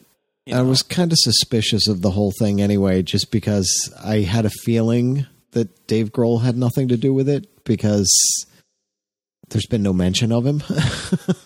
Really? Yeah, the only time you see him is in archival footage. But they have, the guy that did the movie actually worked with like Kurt Cobain's family. Mm-hmm. And the other thing I saw in the article way back before this came out was, and I think it's because they showed it at Sundance, and this whole thing came out about the fact that they got into his heroin usage. And they said, isn't that kind of opening a wound that doesn't need to be opened? And the guy that made the film said, well, you know what, I talked to the family, and the whole part of this is to show the fans kind of what he was going through and where a lot of this came from, because he had this really bad stomach problem the whole time, and that's why he started it. Because he had this stomach problem, it was always irritated, and he just didn't have good health care at the time, because it was still when they weren't really known. And he shot heroin, and all of a sudden it felt better.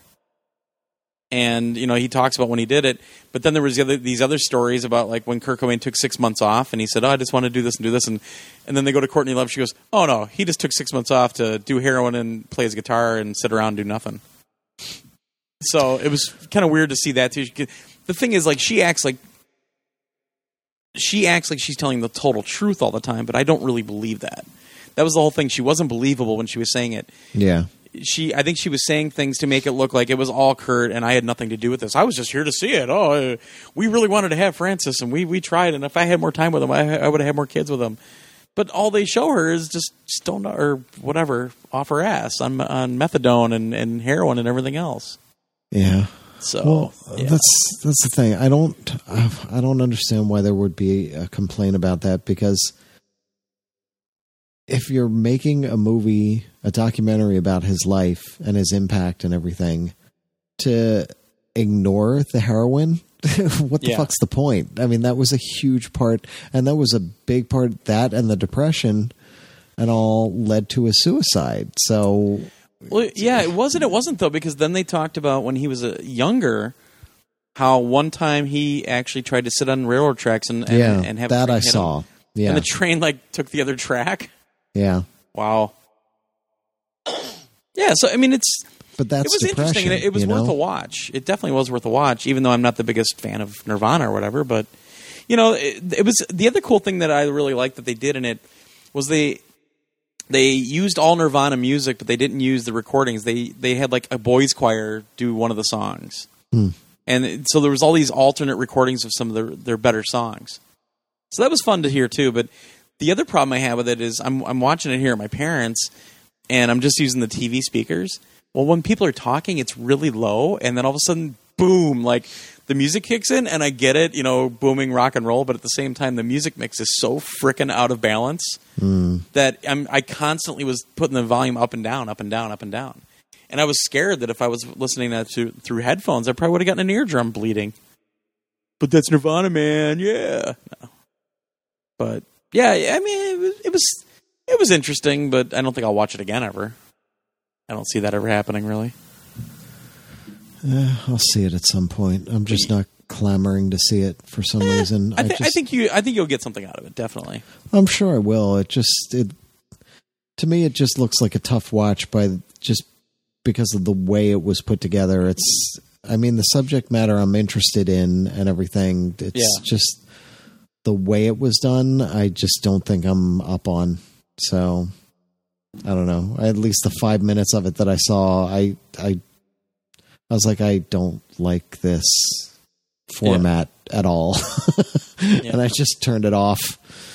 I said, plus I had come in like 20 minutes into it or a half hour into it. And I was like, I'd rather see it from the beginning. Yeah, definitely. And, I'll see it at some point. So who knows? Yeah. It'll always be there on HBO Go anyway. They Yeah. keep everything up there. Well, not really. Oh, speaking of that, I did get caught up on Silicon Valley. Oh my God. Freaking awesome. Yes, but last week was just killing me with Alice Wetterland's on it now. She's a really good comedian. And they bring her in as another coder, and Yes. she's totally screwing with the guy. She was awesome. Because, oh, God, that show, I'm serious. It literally is being written for me. I adore that show so much. Yeah. My God.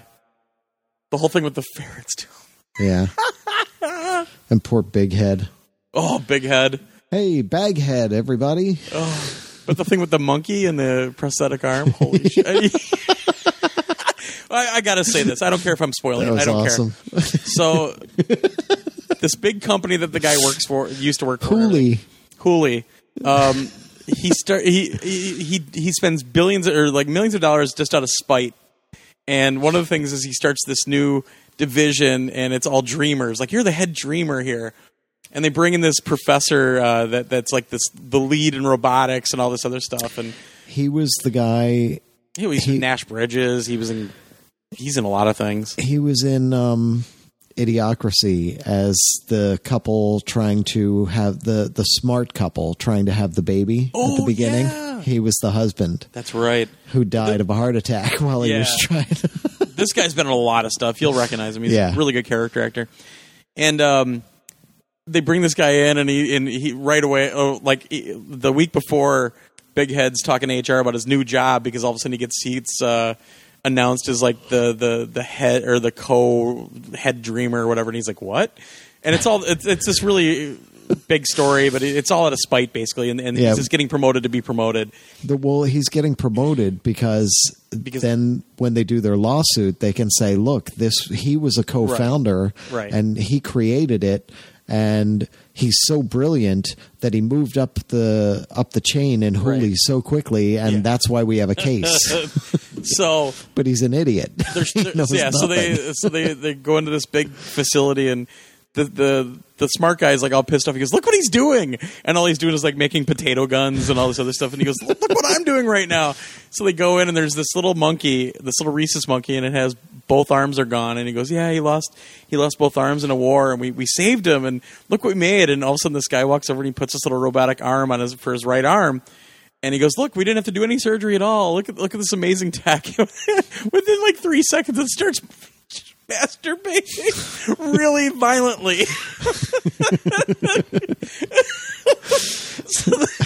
So then the guy's like, "Oh my God, what's happening?" He goes, "Now you can't judge what he does with the technology. It's what we're doing with what the technology is. That's what the focus is, And he's just trying to keep things on track. And all of a sudden, the monkey reaches around and grabs its crap and throws it at the window.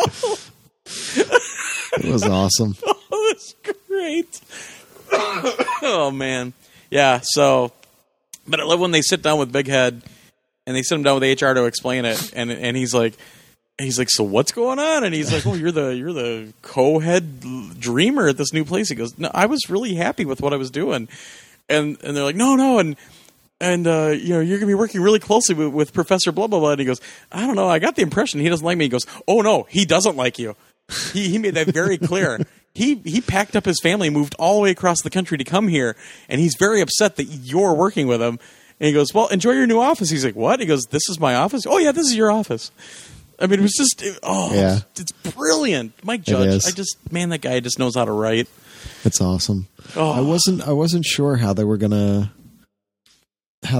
build the company in the second season, how they were gonna make that work, and they've done it beautifully. They really have done a fantastic job with hiring the coders and cyborg fucker. Oh my God. He's not an android, he's a cyborg. God. Between that and the girl, I'm not a girl coder. I'm a coder. Yeah. Oh God, they've done some awesome stuff. And she's like, "So which of our several employees lodged the complaint?" could I guess? Since it's her and only the two other guys. She's like, did they see my... He's like, you and I both know how much you're making. Why are you doing this? She's like, because I like fucking with them. She's like, did they see the... I put up a fake credit card bill up on my screen and left it there for a while. Did they see that? Yeah, they see here. They complained about it right here. Do you see? Oh yeah, because they lodged a bunch of complaints. Oh god, yeah, that show is just brilliant. She's like, well, would you rather me go back to what I used to do with them, which was Photoshop and gay porn? They're like, no, I think this is okay then. Yeah. Well, even better was, they came in at the beginning of the episode and they're like, well, now that we're a company, we have to have a strict harassment policy. And he starts explaining the whole thing. She goes, well, I like to have my friend come over and her nickname is Cunty. So am I not allowed to have my friend Cunty over here? She says it and says it and says it and says saying it just to make Jared completely uneasy. That show is just brilliant. And Jared speaking German in his sleep. Yeah. When did you learn how to speak German? What are you talking about? I don't know German. And what's great is now his name is going to be OJ, even though the cyborg Jared is not working at the company. He's Jared, just stuck with OJ now. He's like, no, I just imagine it as original Jared. Oh, it's fantastic. Oh man, yeah, I love Silicon Valley. So, but enough of that. We need to talk video games. Mm-hmm. So I guess we'll do that after the break, huh? If we have to. All right, I guess, so that we can make sure that people in Ireland are happy. Except he said he was not listening to us anymore, so fuck him. We'll talk about whatever we want. Oh. Yeah. So after the break, we'll talk about Dynasty Warriors 8 Empires, Project Cars for the PS4, CPO Sharkey on DVD for Season 1. We'll talk some emails, because I know we have at least a couple. We'll talk about some E3 plans, including Round 1. Get your asses down there and hang out with us. And stuff and junk, so we'll be right back.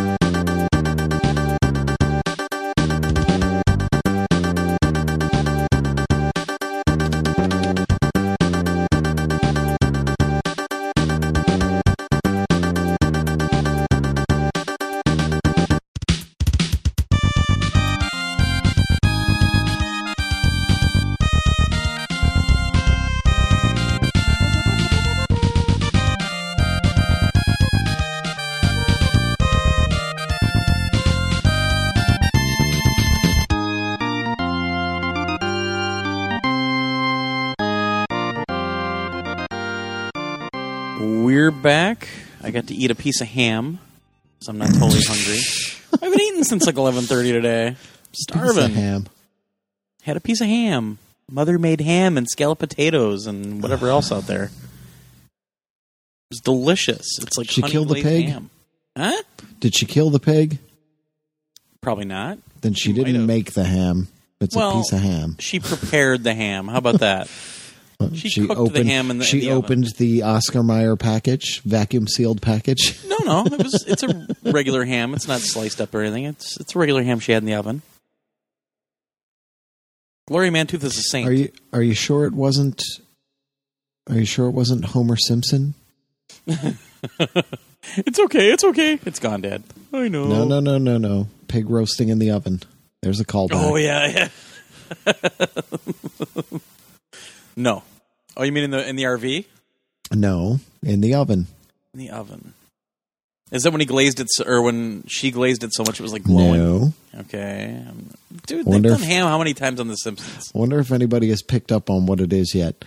It was the episode where he grabbed the Venus de Milo gummy off the girl's butt, and she thought he was sexually harassing her. Yeah, I remember that episode. And the news said, since we can't blah, blah, blah. We can't legally do this. Let's use our X-ray camera, our heat vision camera.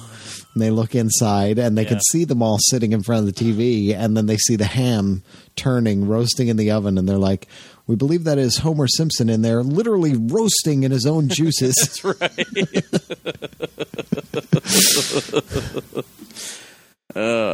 Yeah.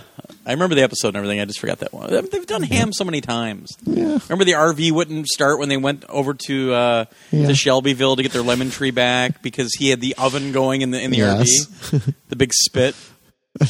That had one of my favorite scenes ever in the entire series. That's actually probably my favorite episode ever. Bart is running from the dog. Yeah.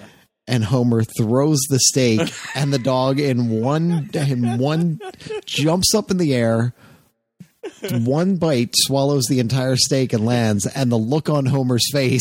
Run faster, boy! He's got a taste for blood. Taste for meat. Taste for meat. Yeah. Just the editing in that where he throws it, you see the thing go home. Yeah. And then it cuts right back to his face, and the look on his face is so goddamn funny. And then he says that line. I was just rolling. Well, then you've got Team Discovery Channel. Oh. And you've got Hark to the Tale of Nelson. Well, Milhouse putting the camouflage on because he thinks he's going to be able to blend into everything and screw with their heads. And then the other kid says radical, and he's like, hey, that's my thing. And then they end up becoming like best friends. And bring forth Burly Protector and save me. Oh, we're not really friends. He punches him. And that's when he dances and sings his song. Well, and then also when they're driving away, that's my favorite thing ever from The Simpsons is when they drive away and the dad and the kid that own the impound lot, he starts shaking his fist. He's like, come on, boys, shake harder. Shake your fist harder.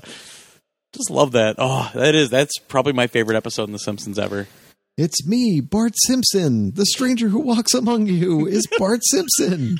Well, and even before that, Bart Simpson from Springfield. He's from Springfield. Get him. But even before that, when they were talking about the kids from Springfield, he's like, damn those handsome devils. Curse those handsome devils. Those handsome devils. Curse those handsome devils. God. He has the scar. He's got the makeup kit. Here, put a scar on him. And oh, God.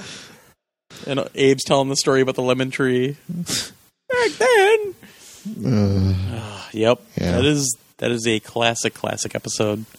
It is one of the best. It is. I honestly think that one or the baseball one's my favorite, where they bring in all the ringers for the baseball tournament. Yeah. Anyway, I told you to cut those sideburns. Yeah, that joke I think was a little stale. The sideburns joke. Well, but it was funny because it was Burns telling him though. Yeah. Because then Homer's coming up to bat because he has to come up to bat in the ninth because he's a right-handed hitter, even though Ken Griffey's got like how many, or whoever has how many hits, and Mr. Burns is giving him all the signs, and he goes, "But only if I touch my belt buckle, not once, not twice, but thrice." Oh, I love that show. What a show! Anyway, all right.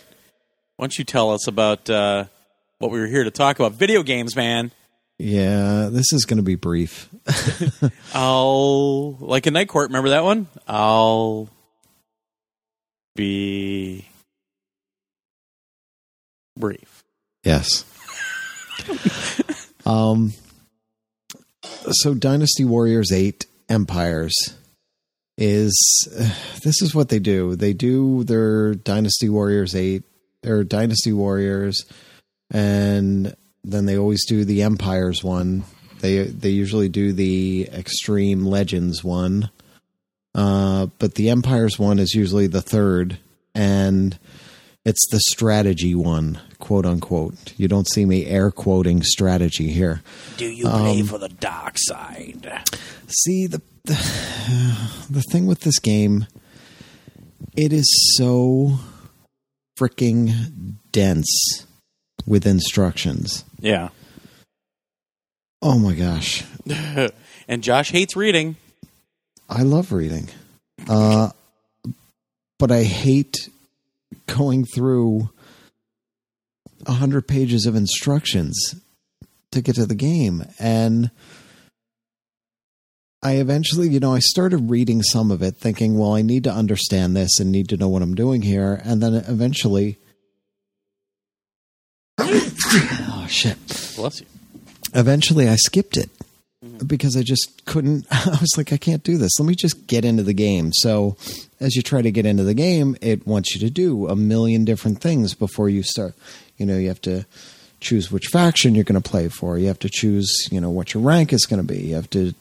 You can create your own player, which is actually pretty fantastic because you can create a crazy looking, completely customized player with all their equipment and customize everything. That's actually really cool. And a new hat? And a new hat if you want one. Okay. And the thing is, though, if you just skim through all this and just, default, and you get into it, it's Dynasty Warriors 8 all over again. I mean, there's supposed to be strategy there.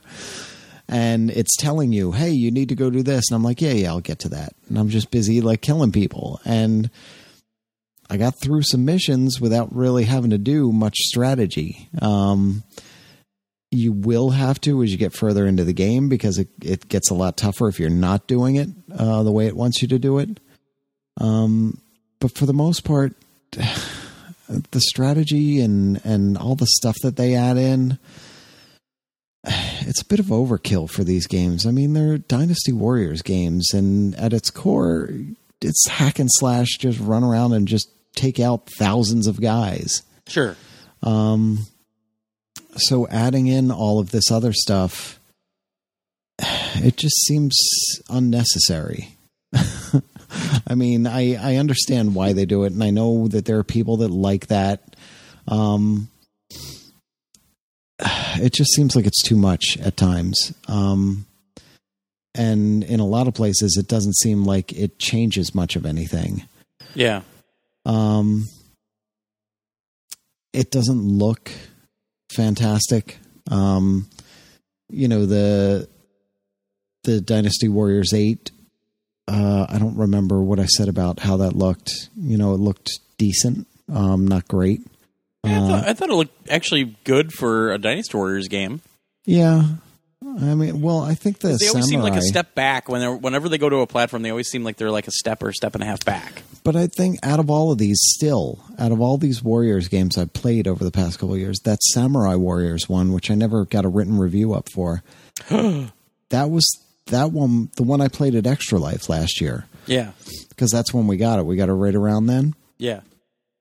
And that one was PS3, PS4, and Vita, and you can move your save between all three of them, and I was doing it during Extra Life. Yeah, you were freaking out.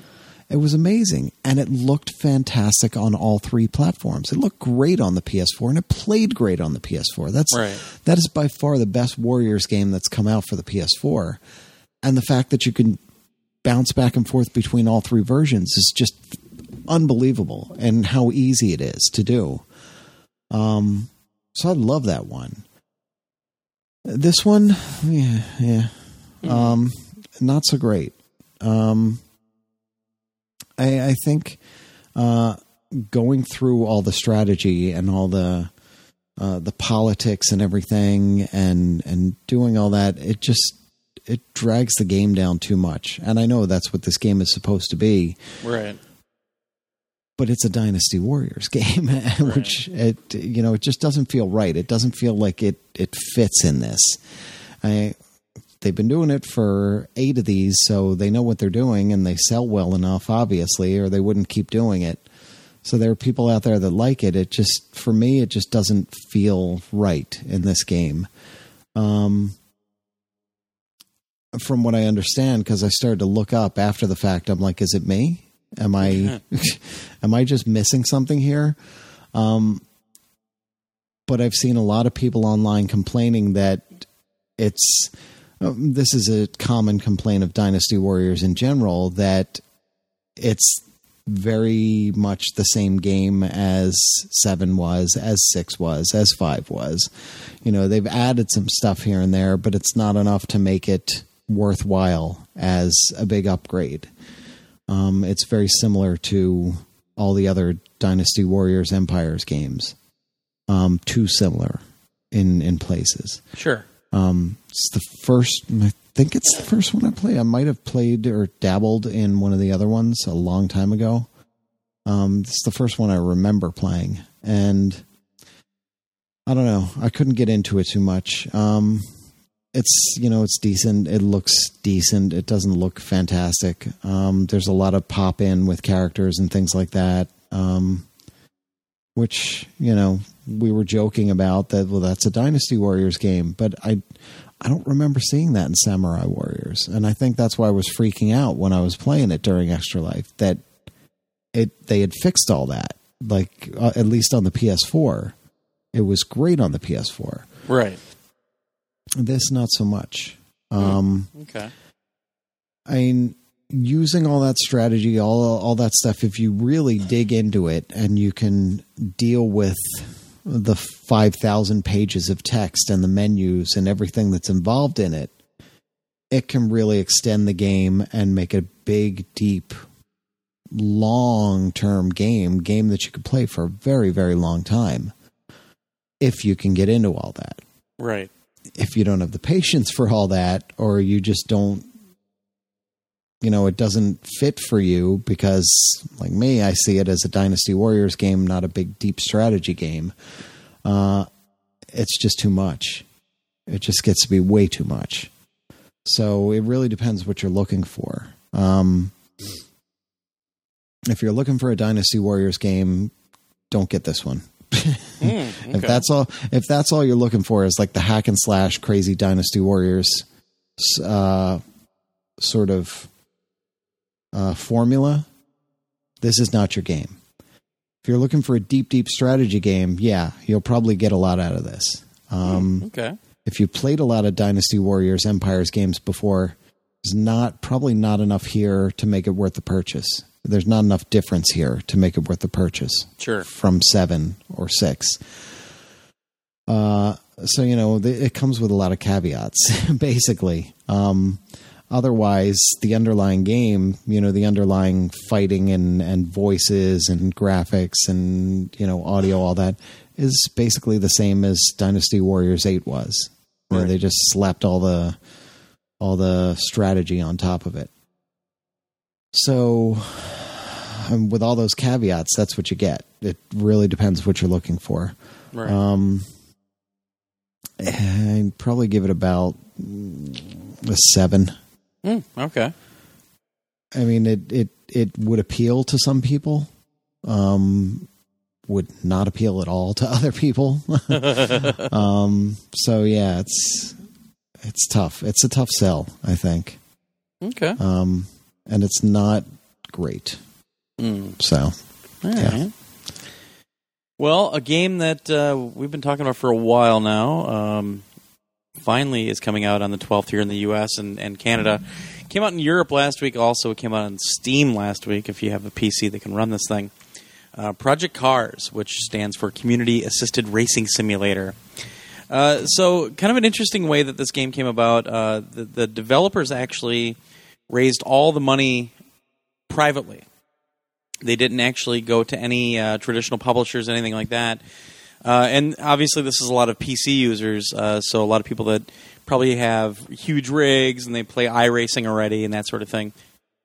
And this is from a new studio called Slightly Mad Studios. They've been working on this game for quite a while. It's developed over in Great Britain.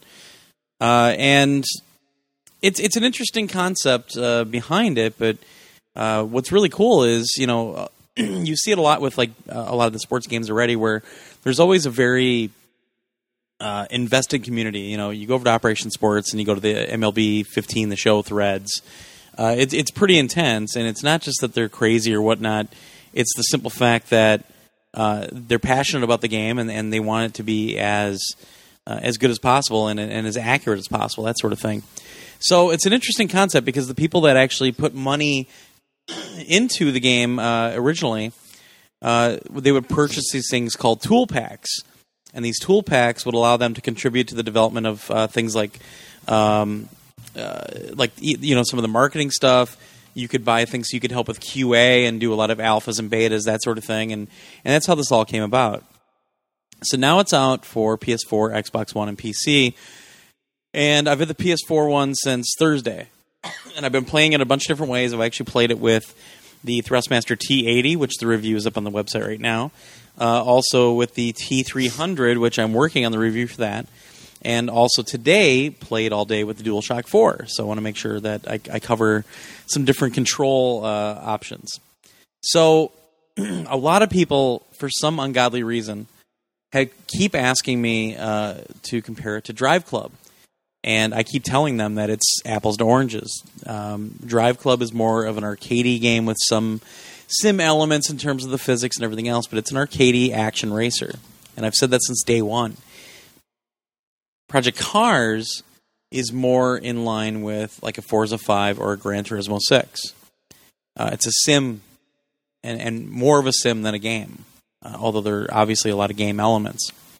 So what you start with, I believe, unless things have changed, and I don't have the fact sheet in front of me, but you start with 60 different cars. They're going to be releasing new cars every month for free. There is no season pass for this, which is really nice. And I believe around 110 to 130 different locations. Now, some of the locations have multiple tracks. So I don't exactly know how many tracks, that sort of thing. I think it's over 100 though. It's the most on any game right now, from what I've heard. Most of them are actually real tracks as well, but some of them they can't call the name because of licensing issues. So like Monaco is actually called Azure Coast, because that's the location it says, the Azure Coast, instead of calling it Monaco. So if you've played any Gran Turismo 5 or 6, or even, I think if this was in 4, this track is going to look really familiar to you. There are a couple of tracks they've done on their own, including a couple of the go-kart tracks are their own, but also, I always get the name wrong and I wrote this down, but Côte d'Azur and also the California Pacific Coast are both tracks that they're point-to-point tracks that they created themselves, and they're a lot of fun, actually. But where this is very different from even the Forza games or Gran Turismo is that you start with everything unlocked. Everything is there. All the tracks, all the cars are available. I like that. Yeah, it is really cool, but at the same time, part of that experience on like Gran Turismo and everything was, you fighting to open up new things, you fighting to open up new cars, that sort of thing. But at the same time, it's great because there's no car dangling out there like that $100 one in real money on Forza 5. You have everything. The differences are that, yes, you can tweak your cars, and you can tweak a lot of stuff in Project Cars. Like anything you can think of, you can probably tweak it, but there are no upgrades to the cars. So you're not putting new transmissions on, you're not putting superchargers on, you're not putting all this stuff on. You can tweak the hell out of it. You can adjust the air pressure in each individual tire. You can change the brakes if they're more to the front or the back. You can change your suspension. Everything can be tweaked. You can even do a couple of different custom paint jobs that are available. You can't paint them yourself yet, but there are available paint jobs for all of them. So some people are complaining about that, I can't upgrade the car. Personally, I don't care, because you still get that balance that you get from like a Drive Club. That was the whole strategy behind Drive Club, is that you got the different classes, and they kept the classes very balanced. Now in this one, the big difference between this and like a Forza or Gran Turismo is that it doesn't have 500, 600 different cars. It starts with 60, and they're all race cars. Now, there are going to be some, there's a Mercedes AMG SLS AMG, sorry, Mercedes SLS AMG. That is a street car, quote unquote, but the AMGs are, overtuned and everything else, and they're used as race cars. So it might not have a number on it, might not have paint, but it's a race car. So that's the differentiation right there. But you'll have a lot of open wheel racers, Indy, or not Indy, I'm sorry. Formula 1 cars, Formula Rookie cars, even going back a ways, like with GT3, GT4 cars, that sort of thing. And it's fun. The car selection's really cool. There aren't any Japanese cars yet, which is kind of a bummer, because there's a couple of tracks I'd really like to take, like a Nissan around or a Toyota. And there's only a couple of American cars in there. There's a couple Mustang variations. I'm trying to think if there's anything else for American right now. There might not be. And also, obviously, since EA owns the Porsche license, You don't have Porsches in here, you have roofs, which roof is a tuned Porsche from a different company. So you can do a lot of things in it. It's pretty crazy, and like I mentioned before, you can do just about anything you want in this game that's available. So what you might want to do as kind of a refresher before you get started with the game is I put a ton of videos over on our YouTube channel, and most of them are full 1080p, full 60 frames per second. And the big thing is when you start the game up the first time, it will ask you what level you think you are as a racer. It's kind of like MLB The Show when you get on and it says, are you advanced or are you a beginner? Same kind of thing. So the first time I booted this game up, I chose advanced because I had the wheel and everything else. I said I didn't want to dick around with the stuff. I chose advanced. It was next to impossible for me to control the car with a DualShock. Next to impossible. Because it turns everything for assists off. It turns everything off and it goes to full realism. The problem is I have this expectation of how it's going to feel because I've been playing Gran Turismo 6 for so long. And that I can actually play with a DualShock very well. So what I suggest you do is there's a beginner, a novice, and advanced, which I think is kind of funny because beginner and novice seem pretty close to each other. Even if you're a hardcore racer, you've got the whole rig, you've got multiple screens, whatever. Start with the middle section. Start with novice. Go in and turn some of the assists off. But I left a couple of the assists on because I wanted to get used to how the game plays, but also I don't know a lot of these tracks. And I just, I like to keep the arrows on for a little bit so I can find my way around the tracks and get used to it. So I can get used to when I have to brake, because the braking is very different in this than it is in both Forza and Gran Turismo 6. Well, especially Forza, because that's like the brakes never work. So use novice, go in and turn off some of the assists. The only assists I left on, I left the directional arrows on to show you where like kind of the best line, that sort of thing, which I never follow. But also I leave stability control on and traction control. Everything else is turned off. Steering control, brake, everything. All that other crap is off.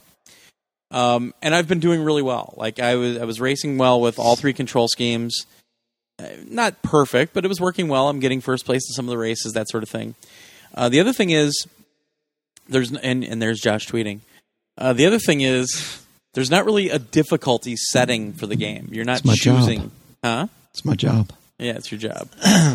You're not really choosing a difficulty. But what you can do is you can tweak how good or bad the AI is, and you can tweak conditions. Hey, wait a second. If you're doing your review, why are you looking at Twitter? Because it's on the screen that I'm looking at, because I have my notes on the screen, and Twitter's directly to the left of it, and all of a sudden I saw Philip J. Fry pop up because your avatar is very easy to pick out. Well, that was a scheduled tweet, so don't worry about it.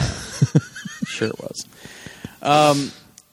So now I lost my train of thought, you fucker. God damn it. Well, I mean, there's so much to go over, and the thing is, like, even for options, you can go in, you can tweak every single thing for your controller. Like, even if you're just using the DualShock, you can tweak how sensitive R2 is for the throttle. You can even put a dead zone in for the throttle. You can put a dead zone and sensitivity in for each individual analog. You can actually assign each individual button on your controller, no matter what the controller is.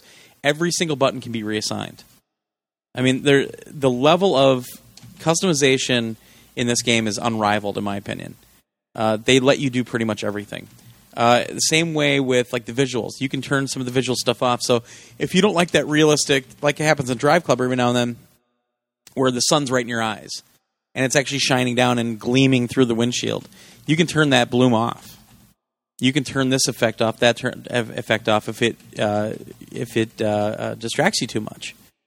You can, I mean, same way with sound. You can tweak like the volumes of different things, and that's one thing. If you're going to stream this game on Share at all, you need to turn your master volume down to about 40% because it's so loud that nobody can hear you talking.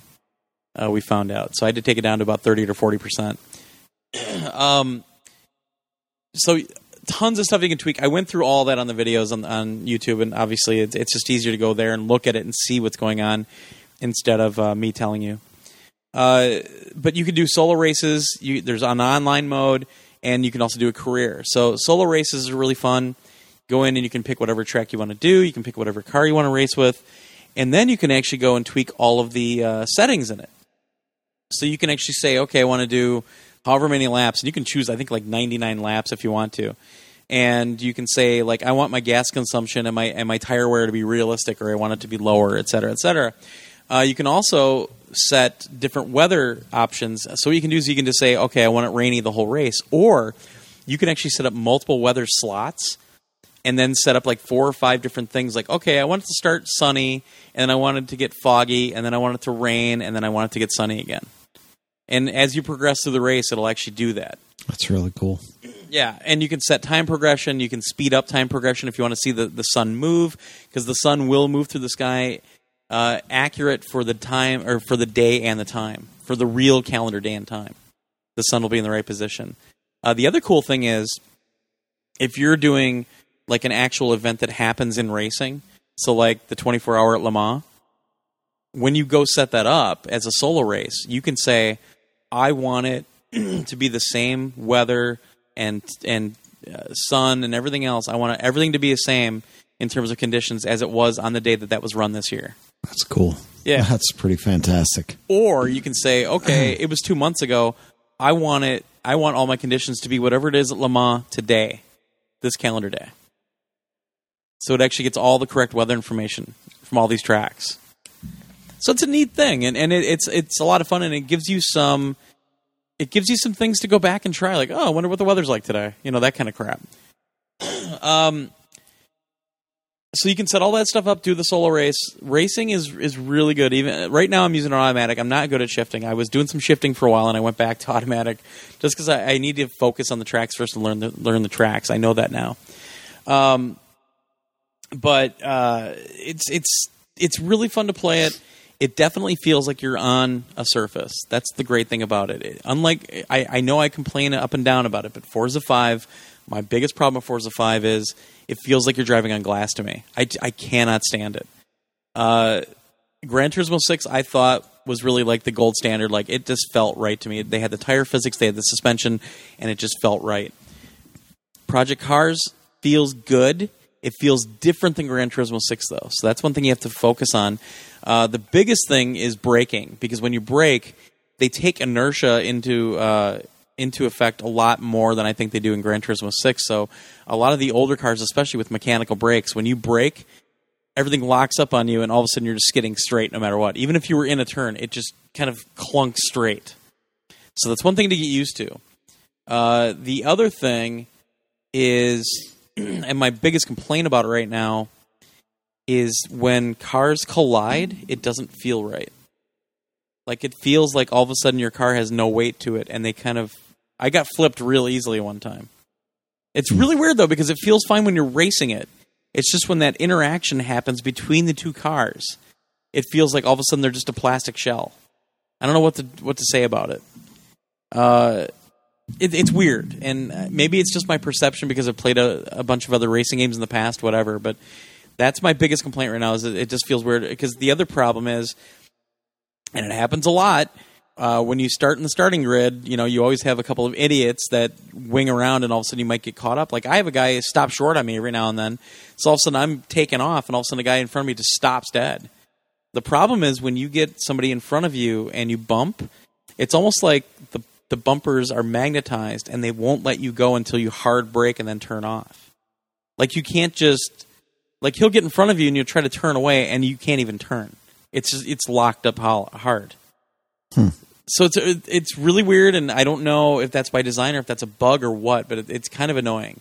I've learned to get around it now. But that also goes to my other complaint, is the AI sometimes.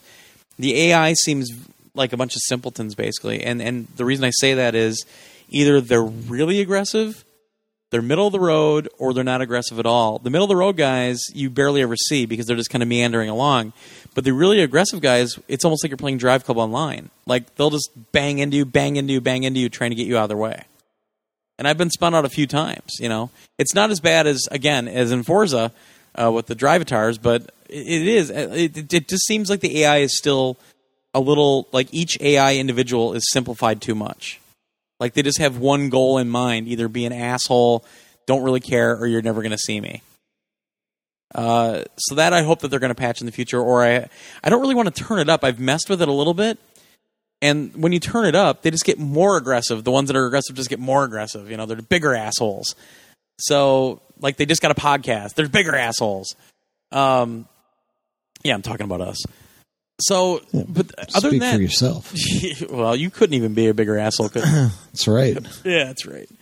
So, I don't want to seem too negative because I'm not. I really enjoy this game.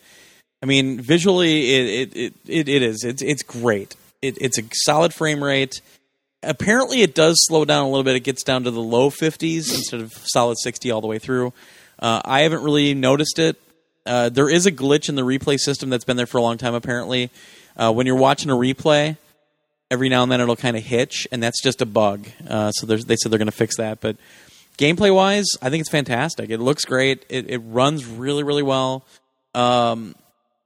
Like, especially the sky and how they rendered the sky, and it looks so good. And the other thing is just the attention to detail in a lot of ways. So one of the tracks, and it's in Forza 5, one of the tracks is Road America, which is about an hour and a half away from where I live here in Wisconsin. It's a fantastic track, 4+ miles, really technical track. It's just a blast. And they have all the real advertising. Or not all of it, but a lot of the real advertising. So they've got Johnsonville Brats, they've got Sargento Cheese, they've got Briggs and Stratton. Like, all the stuff you see at Road America is there. I was really impressed with that.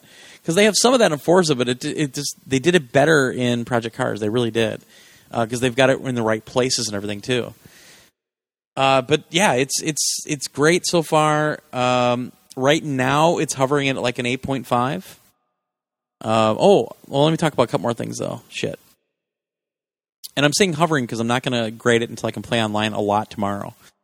The one thing that I noticed with the audio is fantastic. I mean, you can even hear like the suspension creaking when you're taking a lot of shots. You can hear the suspension creaking. You can hear the mechanical brakes clamping onto the brake pads. But there's one problem with the audio, and that is when you go through a tunnel, it doesn't change.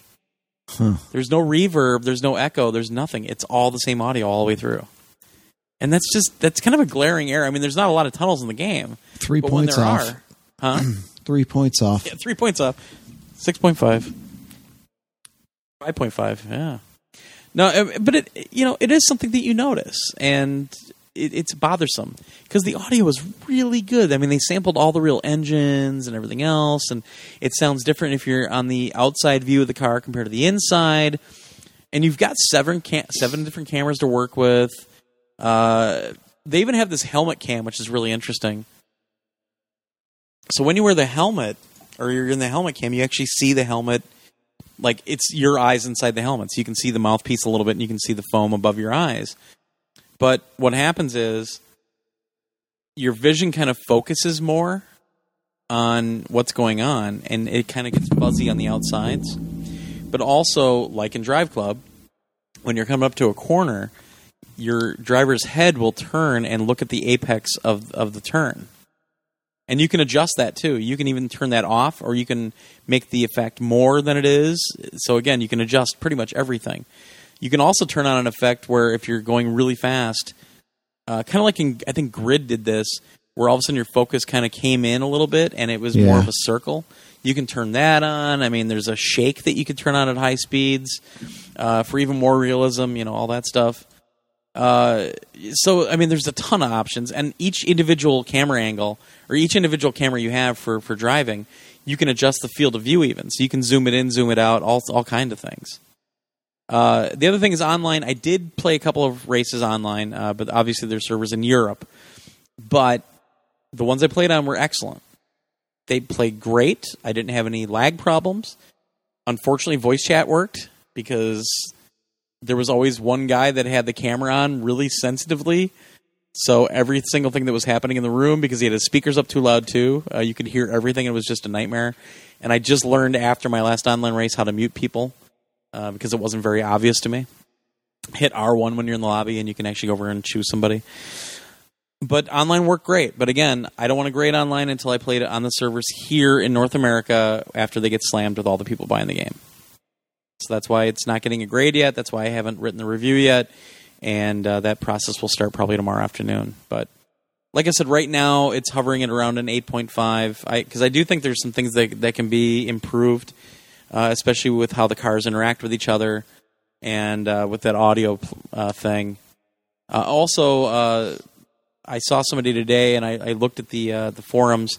Apparently, people that have Fanatec wheels or Fanatec, however you want to say it, there's a big problem with those wheels on the game, and they said they were supposed to work perfectly when it came out. So apparently, there's a patch on the way to fix that problem. But overall, I'm really impressed. I was kind of worried that it wasn't going to play very well. I'd seen earlier videos and stuff like that it looked like it was just you were skating, and it really does play great. When it rains, it plays really differently. If you have a car with a lot of torque, you're going to spin out if you hit that accelerator. But, this is for the hardcore sim people. This isn't really for the Drive Club crowd. This isn't for the Ridge Racer crowd. This isn't, this is the Gran Turismo crowd. You can turn a lot of assists on that help you get around the track easier if you're kind of, one of those people that doesn't want to spend $400 on a goddamn wheel. If you just want to play a nice racing game, there is enough here for it to be exciting and fun. But it's not really aimed at you. It's aimed more for the people that want to actually race cars and stuff like that. It's funny. I saw somebody say that it's more hardcore than Gran Turismo 6, and I disagree completely. I think Gran Turismo 6 overall is still a better simulator in terms of suspension, tires, that sort of thing. But this one gets it really well done. Gets it well done, I think. You even have to turn on your windshield wipers and your lights and everything. It's pretty cool how they did it. But it's great. I've been spending a ton of time on it. I want to spend a lot more time on it. Oh shit! There is one negative I need to talk about. See, I even wrote this stuff down. I went right past this one on my list. The career mode. So the career mode's interesting because you can start anywhere on the career. You don't have to start with karts and work your way up, which I did the first time I played it, and I streamed it. And the karts are well done. I just don't like driving karts, unless it's real life. So the problem I have with it is, and you'll see it in the videos, if you guys watch any of the videos I did, I put a couple of replays up of the whole stream. They bring you to a calendar, but the calendar doesn't make any sense because it seems like you're always on the same day because there's multi-day events. So you have practice, then you have qualifying, then you have a race, then the next day you have another race. But on the calendar, it's all in one spot. It doesn't make any sense. So basically what you have to do on the calendar is just hit square, and it takes you to the day you're supposed to be at. The problem is now, though, and I need to go in and look more, but I'm pretty sure I'm right, is I got through a season, and all of a sudden there was a contract offer, but it was for Indy Rookie again. Or not Indy, I'm sorry. God damn it, I keep saying Indy. For Formula One Rookie. And I'm like, I was just in Formula One Rookie. That doesn't make any sense. But that was the only contract I had. I had a contract for that, and I had a contract for 125cc karts. I'm like, I'm not driving karts. So I did the Formula Rookie again, and all of a sudden I was like, wait, I'm doing the same races again. So I think I was just redoing the same year. So their calendar is really confusing, and it's really odd.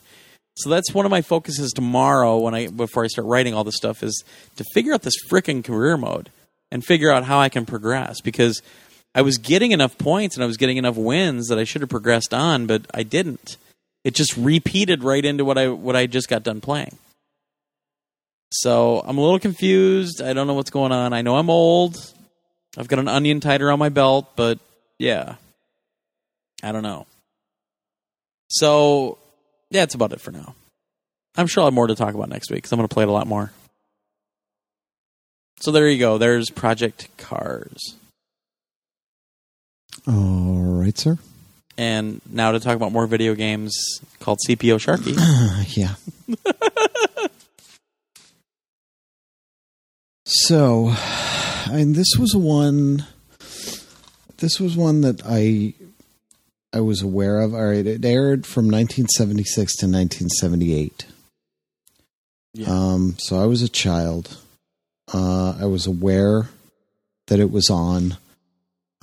It was in reruns a lot. But for whatever reason at that age, it didn't interest me. I knew of Don Rickles, but I always saw his goofy lieutenant, not lieutenant, because he's chief petty officer. His goofy sidekick, basically, guy, the really tall blonde guy with the goofy southern drawl. Yeah, I hated that guy. Yeah. So whenever I'd flip it on, I'd see that guy and I'd be like, I'm not interested in this show, and I'd turn it off. So this was the first time I'd ever really watched episodes of it. I didn't get through the whole first season, but that's what's on here. It's 3 discs in the set. It's selling for the retail price is $29.95. But obviously expected to be lower at Amazon and everywhere. Right. It does include the Johnny Carson clip from The Tonight Show that we were talking about earlier, which is pretty fantastic. Oh, I agree. That's still one of my favorite old school moments. Yeah. When Carson did that. Because Carson could get away with it. Well, yeah. There aren't many people that could get away with doing what he did, but he definitely could. So this has not ever been available in any format, apparently. This is the first time it's on. And there's kind of a reason for it. It's one of those things that's very much a product of its time. So he plays Chief Petty Officer Sharkey. He's in charge of new recruits at a base in San Diego. And it was basically set up for Don Rickles to get the guys lined up and insult them. Oh, yeah. Because he's the insult comic. But to use all the ethnic humor at his command from the 50s here in the early 70s, because they have the black guy, the Polish guy, the Jewish guy, the Puerto Rican guy. Well, yeah. You know, and the Italian guy, and he tears into them with every stereotype you could imagine. And it was kind of surprising to see it. But really, on the back of the DVD, because I was looking at it and I'm reading this, because one of the other things that came up, I think the 3rd episode, this disclaimer comes up on screen. And it says, well, it's not the disclaimer you're thinking of. The disclaimer comes up on screen and actually says, I should have written it down. It says that the original tape for this episode was lost. Okay. Or at least part of it was lost.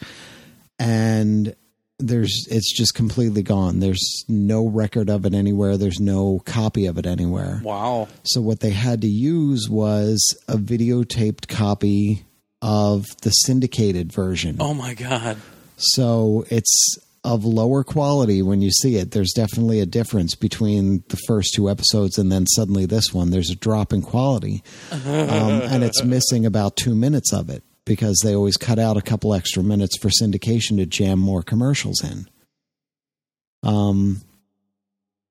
So I didn't even expect that. I didn't know anything about that. It didn't say anything about that on the paper that I got with it, at least not that I saw. And then all of a sudden that popped up and I was like, oh, wow, that's really odd. That's interesting. Yeah. But they did it just to get the episode on there so that they could have the full first season. On the back of the DVD cover, all the way at the bottom in this fine print, it says, warning, some of the jokes and ethnic references heard in these episodes would most likely not be allowed on network TV today and reflect the tenor of the times. So that's something to keep in mind. In other words, lighten up, Francis. I don't know. Yeah, it's I was kind of surprised by some of the things, some of the jokes. They're pretty brutal by today's standards. Oh, yeah. And this was network TV. This was NBC in the mid-'70s. So,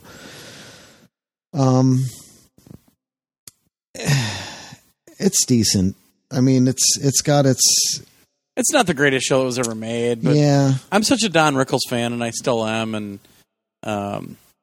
it's something that, I mean, I saw way when I was real young, so I might have memories of it that aren't even true anymore, but Probably. I would love to see it, because that's some history right there. It is, and it's interesting. I mean, it's a time capsule. It definitely is a time capsule. And it's Don Rickles doing Don Rickles, basically. Yeah.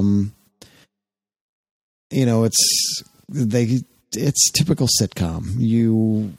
Things get set up and they're quite obvious where they're going half the time because you have to jam this stuff in here in 22 minutes. So it's kind of cool that they were able to gather it all together, including, you know, missing episodes and things like that, and put them all on here. Yeah. The video quality is decent, actually. It's not terrible. Really? It's not as bad as I thought it was going to be. And the other thing that threw me off, because I didn't remember when, like I had glanced at the paper that came with it, but I didn't really look at it. And when I picked up the DVD case and I was about to put it in and watch it, I'm looking at the back of it, and the 3 pictures from the show on the back are all in black and white. Mm. So in my mind, I'm like, this was in black and white? Oh my gosh, how old is this show? And, you know, you put it in and it's in color. And I was like, well, wait, what? And then I looked at the paper. I'm like, 76. Wait, what? And then I was all confused because I was thrown by the DVD set itself. So yeah, the video is decent, better than I thought it would be. Yeah, because I've seen footage from back then, and I didn't expect it to be anything good. I expected wavy lines everywhere, and yeah, no, it's actually not terrible. It's decent, better, yeah, just better. Cool. So it's one of those things that if you're not a Don Rickles fan, or I don't know, if you're not a Don Rickles fan, you're probably not going to like the show. No, not at all. Because I mean, it's a guy, you know, it's a chief petty officer teaching guys how to be in the Navy. Yeah. And like the first 3 minutes of the show, I mean, Don Rickles really was in the Navy. He served on a ship in World War II or wherever. Yeah, he's that old. Yep. So, and he's still touring. He still does clubs. Yeah. So the first couple minutes of the show really felt like a Navy recruiting video. Oh, I'm sure there was some stuff going on. He walks into his superior's office, the captain or whoever it was, and he sits down and he's like, so chief, 28 years in the Navy or whatever it was. He's like, yeah. When did you decide you wanted to be a Navy man? Oh, I wanted to be a Navy man all my life. You know, and they go into it's like beating you over the head with the patriotism and let's join the Navy and how great it is. I was like, oh, the whole show is not going to be like this. Well, you got to remember that was probably a low time in recruitment because it was after Vietnam. Yeah, it was. Nixon was out of office. Arr. Yeah, it was at an all-time low for the U.S. military at that point, 76 to 78, that era. So yeah, it's one of those. It's just such an odd show. It is kind of weird that that's the one that came out on DVD. It's yeah. So yeah, it only went 2 seasons. Yeah. So I mean, it's a tough one to really score. I'd probably give it a 7.5. All right. I mean, the show itself, it's got its heartfelt moments, and it's got its humor. It's got its very serious racial humor. Oh yeah, definitely. Where things really could have gone off the rails, like the third or fourth episode somewhere in there, the Japanese guy, who you'll recognize, he's been in a lot of stuff. He decides to go AWOL because he can't handle the way Sharkey is berating him and saying racist things to him. Like, they actually bring that up. That's the core of the episode. Sure. And they bring the kid's father in, and then Sharkey is standing there with the father and his new chief, who was a woman, who he swore he would never serve under a woman because women don't belong in the Navy. But the father starts to speak, and he speaks a little English. And Sharky's like, oh, can I speak Japanese? Oh, God. And, yeah. And I was like, oh, no. But he is speaking some actual Japanese. And, of course, he's always saying the wrong thing. Well, sure. And the guy is like, no, you just asked me where the bathroom was, And it's ha, that's a joke. But it actually plays out not as bad as I thought it was going to be. The thing about it is, and you see what's her name now doing the same kind of comedy. What the hell's her name? She hasn't been around much lately. She's on Stern a lot. Oh, yeah, I know who you're talking about. Damn it! But she's Lisa kind of the Lampanelli. female. Yeah. Lisa Lampanelli. She's kind of the female Rickles, but she swears a lot. Rickles never swore. Yeah. But the thing about it is, and the whole mindset behind it is, every ethnicity gets ripped on. Well, yeah. And then that's the thing is, and that's how they get away with it, is that they even rip on the whites, but they go after everybody. And it's just about kind of, I really like that kind of comedy because I think it kind of releases some tension in the room to begin with, because everybody's getting ripped on. And it's not about, it's really about making fun of stereotypes more than anything else. It is, yeah. And I've always been a huge fan of Rickles. I don't think I could pull that kind of comedy off, but the man's a genius. Like there's a great documentary on him on Netflix. I think it's still up there. Mr. Warmth, I think it's called. Mr. Warmth. If you get a chance, watch that documentary because it's fantastic. And he's like the sweetest guy in the world, but he's got such a quick wit, and he's the only guy that could rip on Sinatra to his face and not have some mobster take him out. Well, yeah, it's true. I mean, they joke about it, but it's true. So it's twoo. Yeah. So I really, like I said, when I come for Extra Life, I want to grab these DVDs and watch them because I would just love to see it. Well, he did something with Rickles, with Sinatra. One of the best jokes ever. Where he was, I don't know where he was. He was in Vegas or something with some girl. And when Frank walks over to him? He told him to. He begged him. He's like, Frank, I need you to come over. I'm going to have my girl here later at the club. Please come over to the table so you can meet her. And Frank's like, oh, geez. Yeah. So he finally walks over and he's like, hey, Don, how you doing? He's like, Frank, would you get out of here? I'm busy with my girl. And Sinatra was like, what the fuck? I love that one. Yeah, that was brilliant. That actually was brilliant. Get out of here, I'm busy. But did you see him in Dirty Work? Did you ever see Dirty Work? Oh, yeah, when he's the theater manager? That was actually one of the best scenes in that movie because Norm Macdonald could not keep a straight face through that scene, and they just left it all in there. Well, he was laughing at everything. In the credits, too. Yeah. Yeah. It was so funny because they just told him just come in and insult everybody, basically. Yeah. And it was hilarious. That's comedy, by the way. Yeah. Bob Saget directed that. Yeah. Yeah. It is a funny fucking movie. And actually another one with Artie Lang called Beer League, about a summer softball league. That movie's hysterical. Yeah. And actually Karate Kid's in it. Ralph Macchio. Ralph Macchio's in it, yeah. Yep.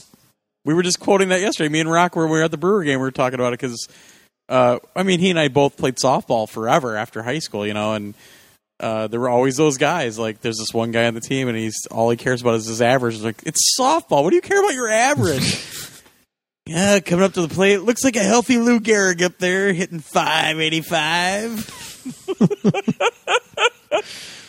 Because somebody did it. We were at the Brewer game yesterday, and somebody did a shift, and we always call it the DeVanzo shift now because of that movie. Jeez. So if you haven't seen it, Beer League and also Dirty Work, they're both hilarious movies. Yeah. Because Norm Macdonald's one of those people for me and I'll have to play a Norm Macdonald clip at the end of the show this week, so you'll hear Norm Macdonald at the end of the show.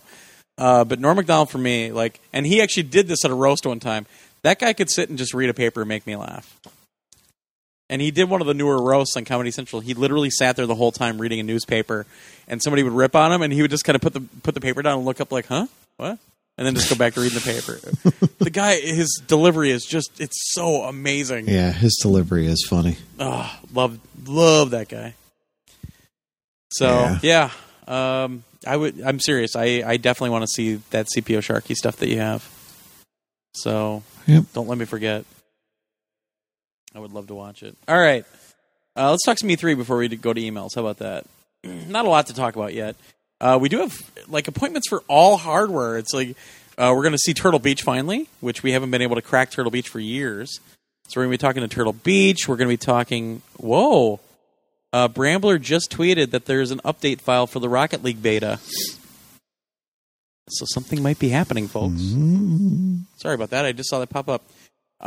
We've got Nyko, so I'm going to be seeing hopefully that Data Vault. I believe that they're going to say I was going to see that Data Vault. We've got Steel Series. We're going to see something from Steel Series, and a couple other hardware manufacturers. A couple games we can't talk about yet. We're not allowed to talk about them yet. So we're getting some stuff scheduled. It's not getting crazy yet. I think it's going to get crazy. It sounds like in a couple of days. One of the people that we talk to a lot for Activision is be ready. So I don't know what's coming up from Activision. 5 different Call of Duties. It's going to be another 5 Destiny expansions. No, it's going to be another come sit in the Stable Center for... Oh, no, that's not happening, by the way. I know you said that about that one thing, and it's not happening. I got more details. So, yeah, we really don't know what's going on yet for a lot of this stuff, but it's it's a few weeks out still. We're about 5 weeks out, roughly, from E3, so it's going to get nuts here in a couple of days, I think. The David Hayter stretch goal has been reached. Yeah, I retweeted it. That's freaking awesome. I'm going to have to get that game now because David Hayter is going to be a voice in that. Oh, you retweeted it. Look at you tweeting. When you were talking, yeah. Well, I figured you do it to me. I might as well do it to you. I see. Yeah. Look, you're tweeting a lot. What's good for the goose is good for that damn gander. Look at all these tweets. Yeah. Yeah. So here, watch this. I'm gonna retweet this one too. Oh, look at that! Boom. I'm a little ways back. Yeah. All right. So also E3. Don't forget round 1 Saturday night. We're not going to do it. We're not doing it on Sunday because of the Bethesda thing. So Saturday, June 13th. We're going to start about 8:00. There is a thread on our forums already about it. If you're planning on coming, please let us know just so we know kind of who to look for and everything as well. So there's a thread in the forums that URL is in the show notes for this week and last week. And I just found out also, because you see Dave and Buster's talking about this a lot, but round 1 has the new Star Wars Battle Pod game. Nice. Yeah. And then where's the other thing? Andy found out that they have Sound Voltex. I don't know. I think it's another rhythm game, but he's freaking out because they have that. So 8:00, round 1 in City of Industry. All the information's in that thread. So the address, everything else, all the particulars that you need are in that thread over on our forum. So just let us know if you're planning on coming out. It'd be cool to see everybody. That's where we're going. We're going to see everybody else. We don't want to see each other. We got to see each other all week. We want to see other people. Mm-hmm. So, yeah, please come out. Make us feel wanted, just for once. You've heard how I'm berated all the time by Josh, made to feel small. Mm-hmm. So. And now you've got 5 other guys doing it to you. Yeah, well. All right, emails? Yes. All right. You want to do the first one? No. Why don't you do it anyway? Okay. Because isn't the second one sent to me? I don't know. Oh. Okay, so this one is from Havard Olofsson. Havard. Is it Havard? Hello, my name is Havard. From Norway. What is it? 2 A's. Havard? Havard. Havard. From Norway. From Norway. Olofsson. And I got a question for you two. Since the latest... Big in Norway, by the way, aren't we? Holy Big crap. in Norway. Huge in Norway. Oh, I want to go to Norway. I do too, actually. I really, really do. I would love to go there. Wait, wasn't Norway the fifth? It was Oslo, was the fifth city in Night on Earth. Wasn't it? The taxis? I'm pretty sure it was, and that was my favorite one. I don't remember anymore. That was the one where they were drunk in the back of the cab. And it was just so...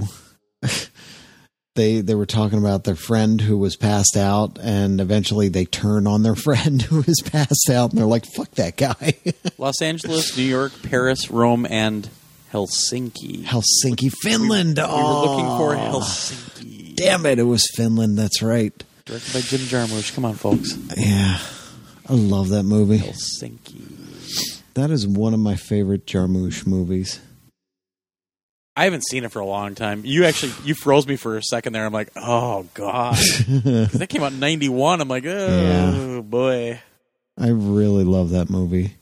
Because it's for people who don't know, it's 5 taxi cabs, 5 different cities at the exact same time. And it all plays out in real time. So it's like it's between 20 and 30 minutes per cab. You see these 5 clocks in a room, and it starts in L.A., and you go through all L.A., and that one ends, and you go back to the room, and the clocks roll back to that start time again. Right. And the next clock is Paris, and then you see everything that goes down in Paris. And then the clocks roll back. So you go through all the different cities, and man, it's awesome. Plus, soundtrack, Tom Waits. Yeah. Yeah. I mean, come on. The New York was amazing. Actually, they were all amazing. They really were. Good. Yeah. And Rome with Roberto Benigni as the cab driver. Oh I don't remember. Was he always smiling in this one too? Hey! Oh, he was hilarious because he ends up picking up a priest. Yeah. And the whole time he's talking to the priest about how he lived on a he starts farm. Confession, basically. Yeah, and he had a pumpkin, and he would hollow out the pumpkin and bumpity the pumpkin, and, and the priest is in the back like like freaking out. Oh, it was so funny. Yeah. Oh my gosh. Yeah. I love that movie. It's been a long time. I'm gonna have to hunt that one down. Now, I'm sure it's not anywhere digital. It isn't. No, and it's not anywhere physical either. That's one of those ones that's hard to find. I think it is out on some kind of format. I was actually thinking about it recently. Because every once in a while I think, oh yeah, I would love to see that again. And it's so hard to find. It's just never available anywhere. I've had a few of those lately that are kind of bumming me out that I can't find them anywhere. Oh, Criterion did one. Oh, nice. They did this one? There is a Criterion DVD for $24.50. It might be on Hulu then. It's on Amazon Instant Video. Yeah, it might be on Hulu. It is on Amazon Instant Video? Yeah. I may have to put that in my queue. There's Hulu has a deal with Criterion. They have a lot of the Criterion movies. There's a German Blu-ray. Ooh, I bet you that's good. Somebody's got to be pooping somewhere. Yep, they have the Criterion. Is this the Criterion? Well, of course. Guess who's on the cover of the German Blu-ray? Oh, no. Helmut Glockenberger. Ooh. Yeah, Hulu has the Criterion version of Night on Earth. Nice. How do I add this to my queue from the website? Damn it! Check it out. This guy's named Helmet Lampshade, some shit like that.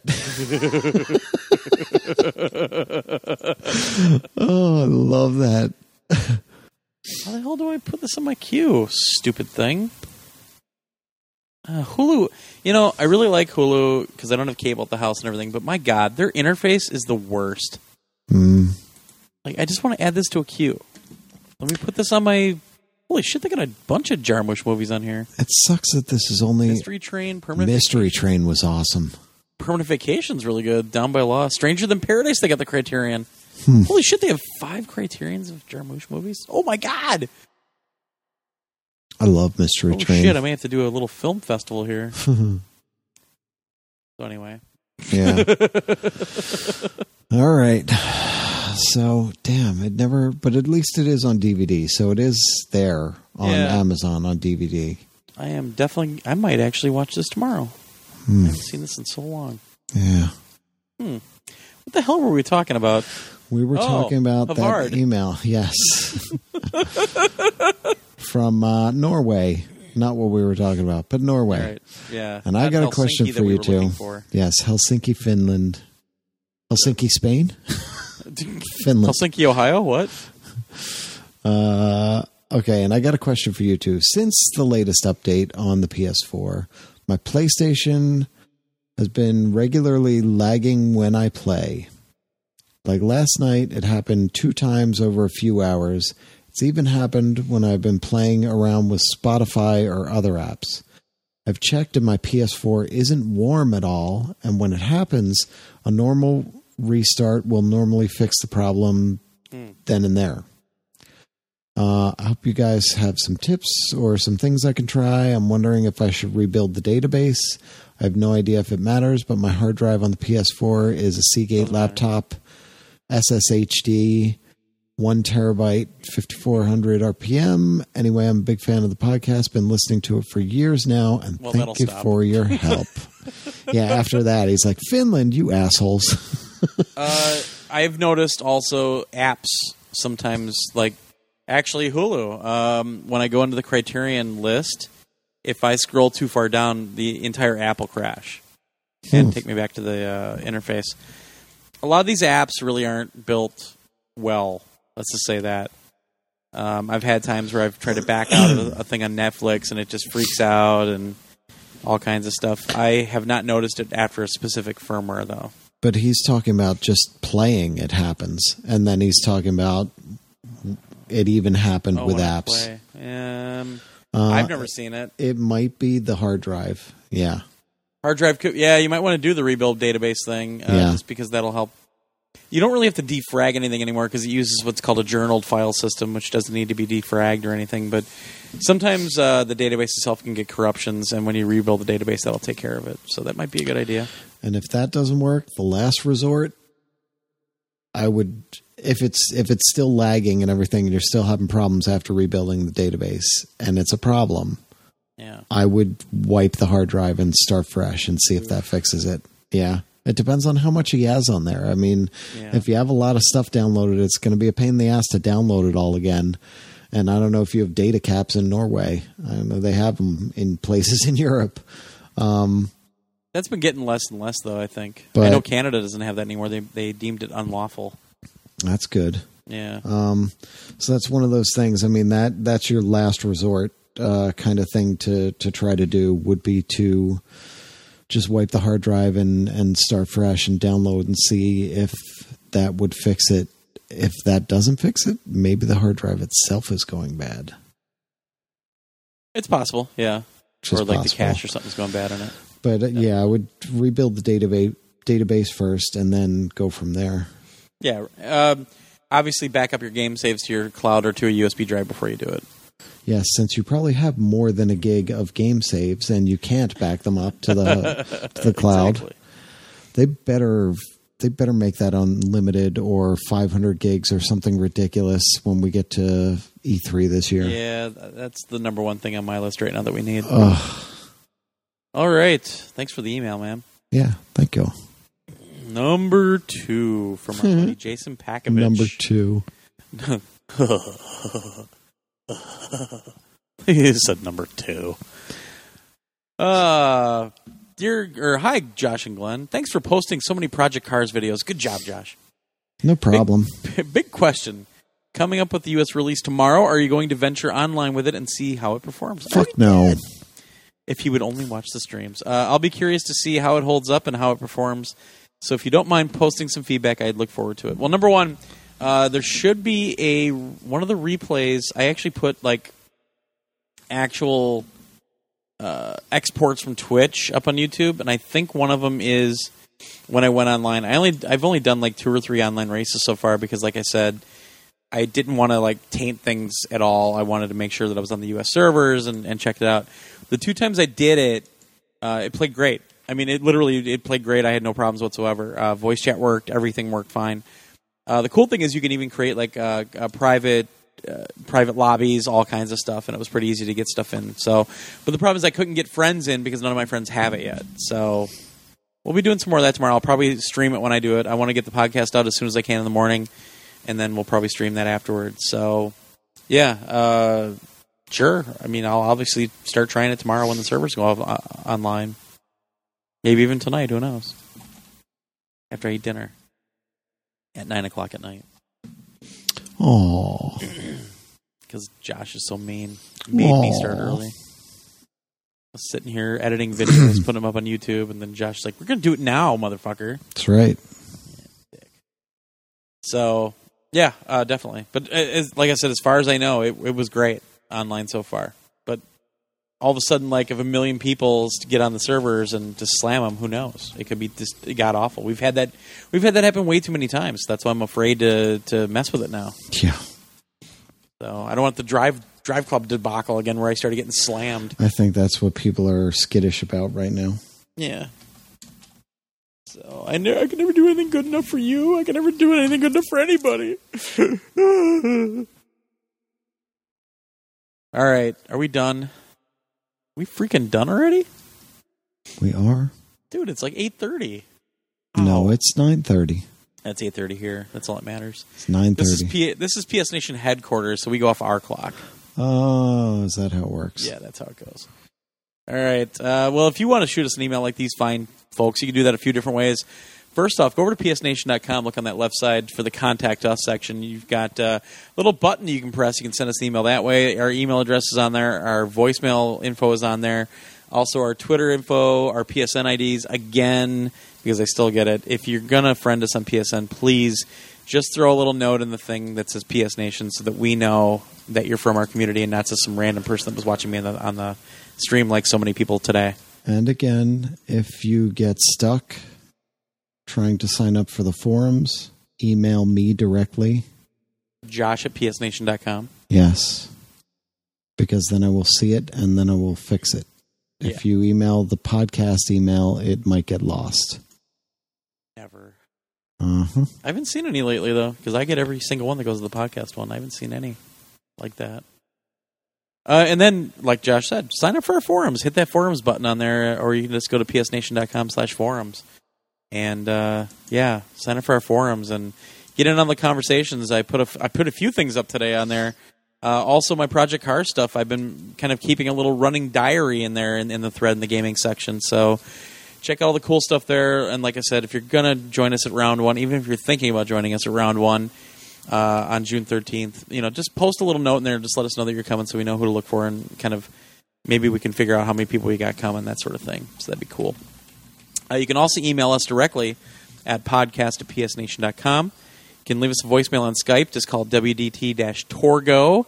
And that's, obviously just call and leave a voicemail that way. Don't forget our Facebook page, which is just facebook.com/PSN page. I always forget what it is. Every week I forget what it is. Let me look here. Facebook.com. It doesn't matter. It's being shut down anyway for the forums. No. The group is being shut down. We still have the page. We're going to keep the page. We're just going to because that doesn't have all the crazy comment section and everything else. You can just comment on individual things on here. It's just facebook.com/PSNation page. So, yeah, because the group, it's just ebbing and flowing right now. But the group, some people are using the group as like their personal wall almost. Like, hey, today I went and had lunch at Taco Bell. Like, what does that have to do with gaming, really? I'm not sure. So, yeah. Like, people are messaging me, when are you going to get rid of the group? When are you going to get rid of the group? But people are still using it, so what am I going to do? Gonna get rid of it. That's what you're going to do. I think we'll have a big party one day. We'll stream it when I hit the delete button. Hey. I'll have to be home for that, though, because I'll set up like a couple of different machines so I can record the screen so you can all see me click delete. PlayStation Home is gone. This has to go, too. Yeah. It's time. Well, I finally took PlayStation Home out of my email signature because I just realized it was in there today. Oops. Yeah. Oh, might still be on mine. Yep. I want to check that. Also, if you like to stream your podcast via Stitcher, you can go over to Stitcher.com. Either hit it on the website or hit it on the app, and you can find us in the video game section there. Don't forget Twitter. You can follow Josh at PJFJosh or the main account at PS Nation. And again, you might want to follow PS Nation, especially for E3, because we're going to be posting a lot of stuff on there all throughout the week. That'll be kind of the one big source for everything. That and our website, obviously. Don't forget we're the VGEVO.com podcast network that we are a part of. Go check out all those podcasts at VGEVO.com. Don't forget our website, psnation.com, and the damn forums, people, I keep telling you. And last but not least, on psnation.com, the affiliate link section. Instead of us putting a Patreon up or any of the other stuff, all we ask is that if you go shopping at one of the stores that we have in the affiliate link section, instead of just going to the URL for that site, use our link instead. Whatever you buy, we get a little piece of the action. It doesn't change anything for you at all. You don't have to pay any extra. Nothing changes, but we get a little piece of it, and that way we can pay for our web server. We can pay for this expensive-ass trip out to E3. We can pay for all the burgers that Emra needs at E3. Oh, good God. Yeah, I mean, that alone will be like $5,000. Seriously. So, but that helps us, and that helps us bring you better content, especially video, audio, all that stuff. So that will help greatly if you all could help us out with that. And that's it. Let's get out of here. Yay. Next week, I'm doing all the stuff at the end of the show at the beginning. We're doing it before new releases. Because by this time, nobody's listening to the podcast anymore. Well, that's true. Yeah. Well, this is when we have to break some like really cool stuff. Well, we didn't mention the Fallout 4 thing. Oh, yeah. Let's talk about that. Yeah. So everything leaked today that somebody leaked something on I think like their LinkedIn profile or something. That Guillermo del Toro's studio is going to do the trailer for Fallout 4. And that Fallout 4 is a thing. So now I think we can pretty much expect that at the Bethesda thing, like I said. I've been telling people that. I'm like, it's got to be Fallout 4. Either that or a new Skyrim. But with Elder Scrolls Online, I thought it would be Fallout 4. Mm-hmm. Yeah. You played those games, didn't you? Yeah. Like New Vegas and all that stuff? I didn't play New Vegas. I got so bogged down in Fallout 3. Like, I had played the original Fallout 1 and 2 on the PC. Sure. That's when I was in my PC gaming phase. Sure. And I freaking loved them. That's why I was so excited for 3.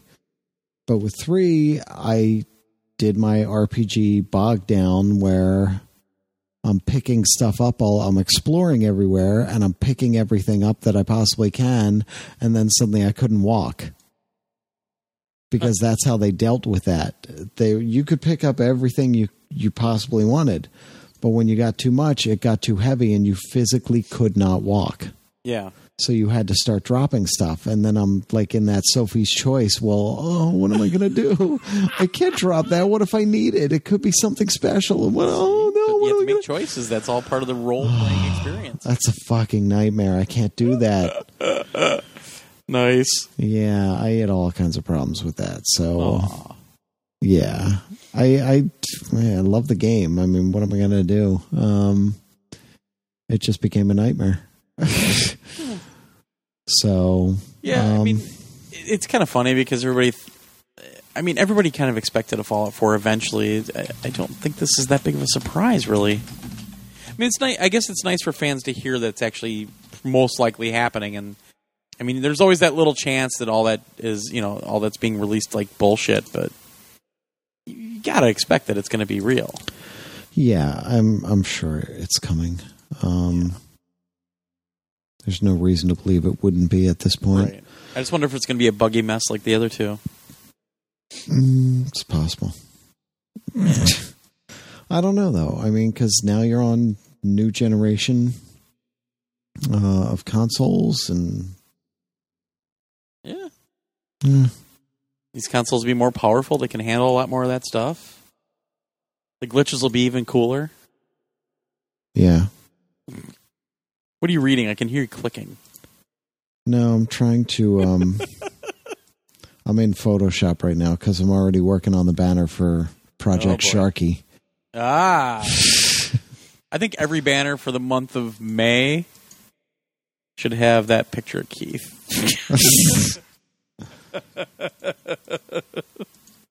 Oh, I love that banner. Well, I told him I wasn't sure how he was going to take it. But he said it was perfect. And I said, well, it seemed appropriate. Yeah. So. Oh, God. Yeah. That had me laughing today. So. Yeah, I have to see if I can extract what I need from this picture. This is going to be a huge pain in the ass to do this banner. That's a shame. Fuck. Not my problem. Yeah, exactly. I should just cheat and just not use what I want to use, but I'm not going to. I really want to use this, so it's going to be a huge pain in the ass to do this banner. Well, that's your choice. You people Nobody told you to use it. Better appreciate it, goddammit. A lot of people appreciate the banners, I think. We see a lot of comments on them. Yeah. Your artistic side coming out. Yeah. Yeah. I go a little overboard sometimes, and it's too much. Yeah, well, that's your choice. Nobody told you to. Somebody did. No, your own brain told you to. Exactly. Told you somebody did. Not my problem. Not my problem, sir. All right. Let's get the hell out of here. Like I said, you'll be enjoying the comedy stylings of Norm Macdonald. There's one clip I really want to use, and I don't think I should. But it's hilarious. It's him and Will Ferrell. It's his first album, and the skit is called "The First Two Men." Oh, what is it like? Oh, I know that one. I love that.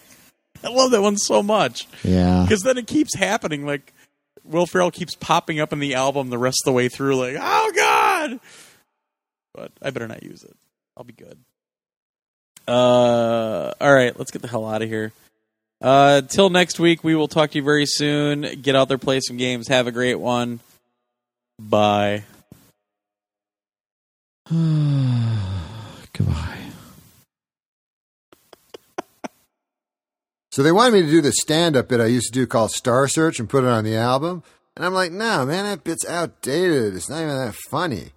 So they're like, we know. That's why we're making it a hidden track. So then I'm like, I don't follow. So they're like, it's a hidden track. We hide it so it can never be found and no one's the wiser. So I'm like, that's genius. It's perfect for my lame Star Search bit. Let's hide that fucker good. Hey, but you know what's a great show? Star Search. You ever watch that show? God damn. That is an excellent show. Excellent. I'll tell you what the best thing about Star Search is. You get to see the stars of tomorrow today. You don't have to wait an extra day.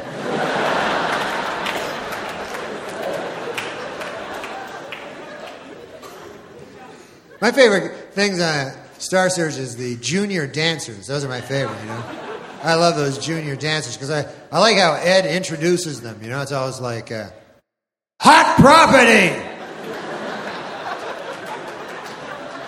And then they all come dancing. Too cute for you!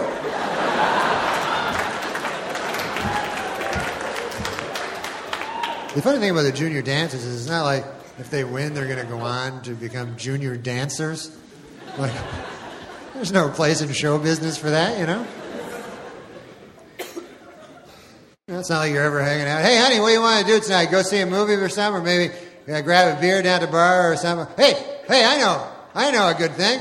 Hey, why don't we go to that new joint they got down on Main Street there? That's a good club. They got 6-year-olds dancing. Yeah, I understand Hot Property's going to be there tonight. They're good. Yeah, that's right, little children. Yeah. Yeah, but they're better live than on TV, I've heard. They're good. They're dancing. That's right, little children dancing. Come on, honey, get your coat. Let's go. We got to beat the... The bands always name themselves bad on that show, too, man. They kind of brag in the title of their band. They're always like, Hot Property, you know? Like, that's going to help them win. They just look like a jackass. You can't brag about yourself in the name of your band. It's crazy. Then it makes for these really weird intros for Ed, you know? He's like, this next band has been kicking around the Boca Raton area for the last 16 years. Now, America, say hello to Hot Property.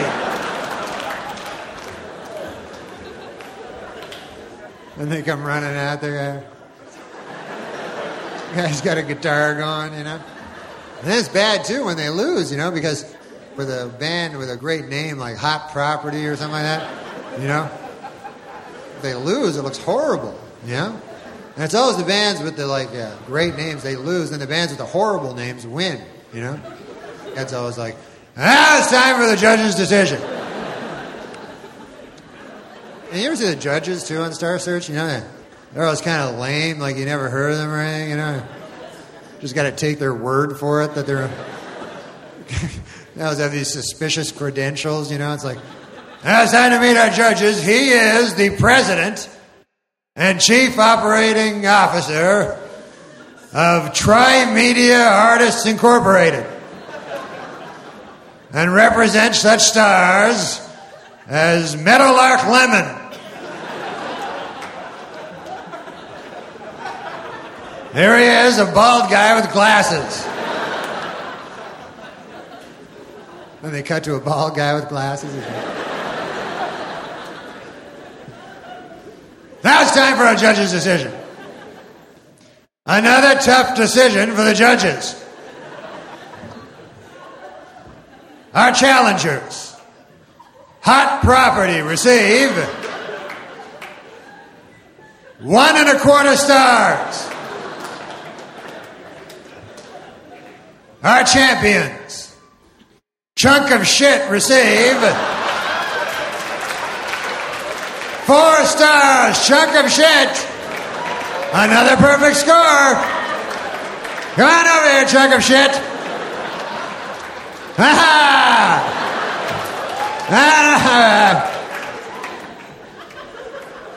That's the greatest when he calls him over. Ah! Sometimes you even got some good news for him. That's the fucking coolest, you know? It's like, Chunk of Shit. How would you feel if I told you you're in the semifinals? You know what else he does, Ed, when he gets the little junior dancers out? I swear to God, he's real cute with them. He's good with kids and everything. But he always does the same fucking joke every goddamn time. He gets like the little junior dancers on. He's like, hey, there, up and at 'em.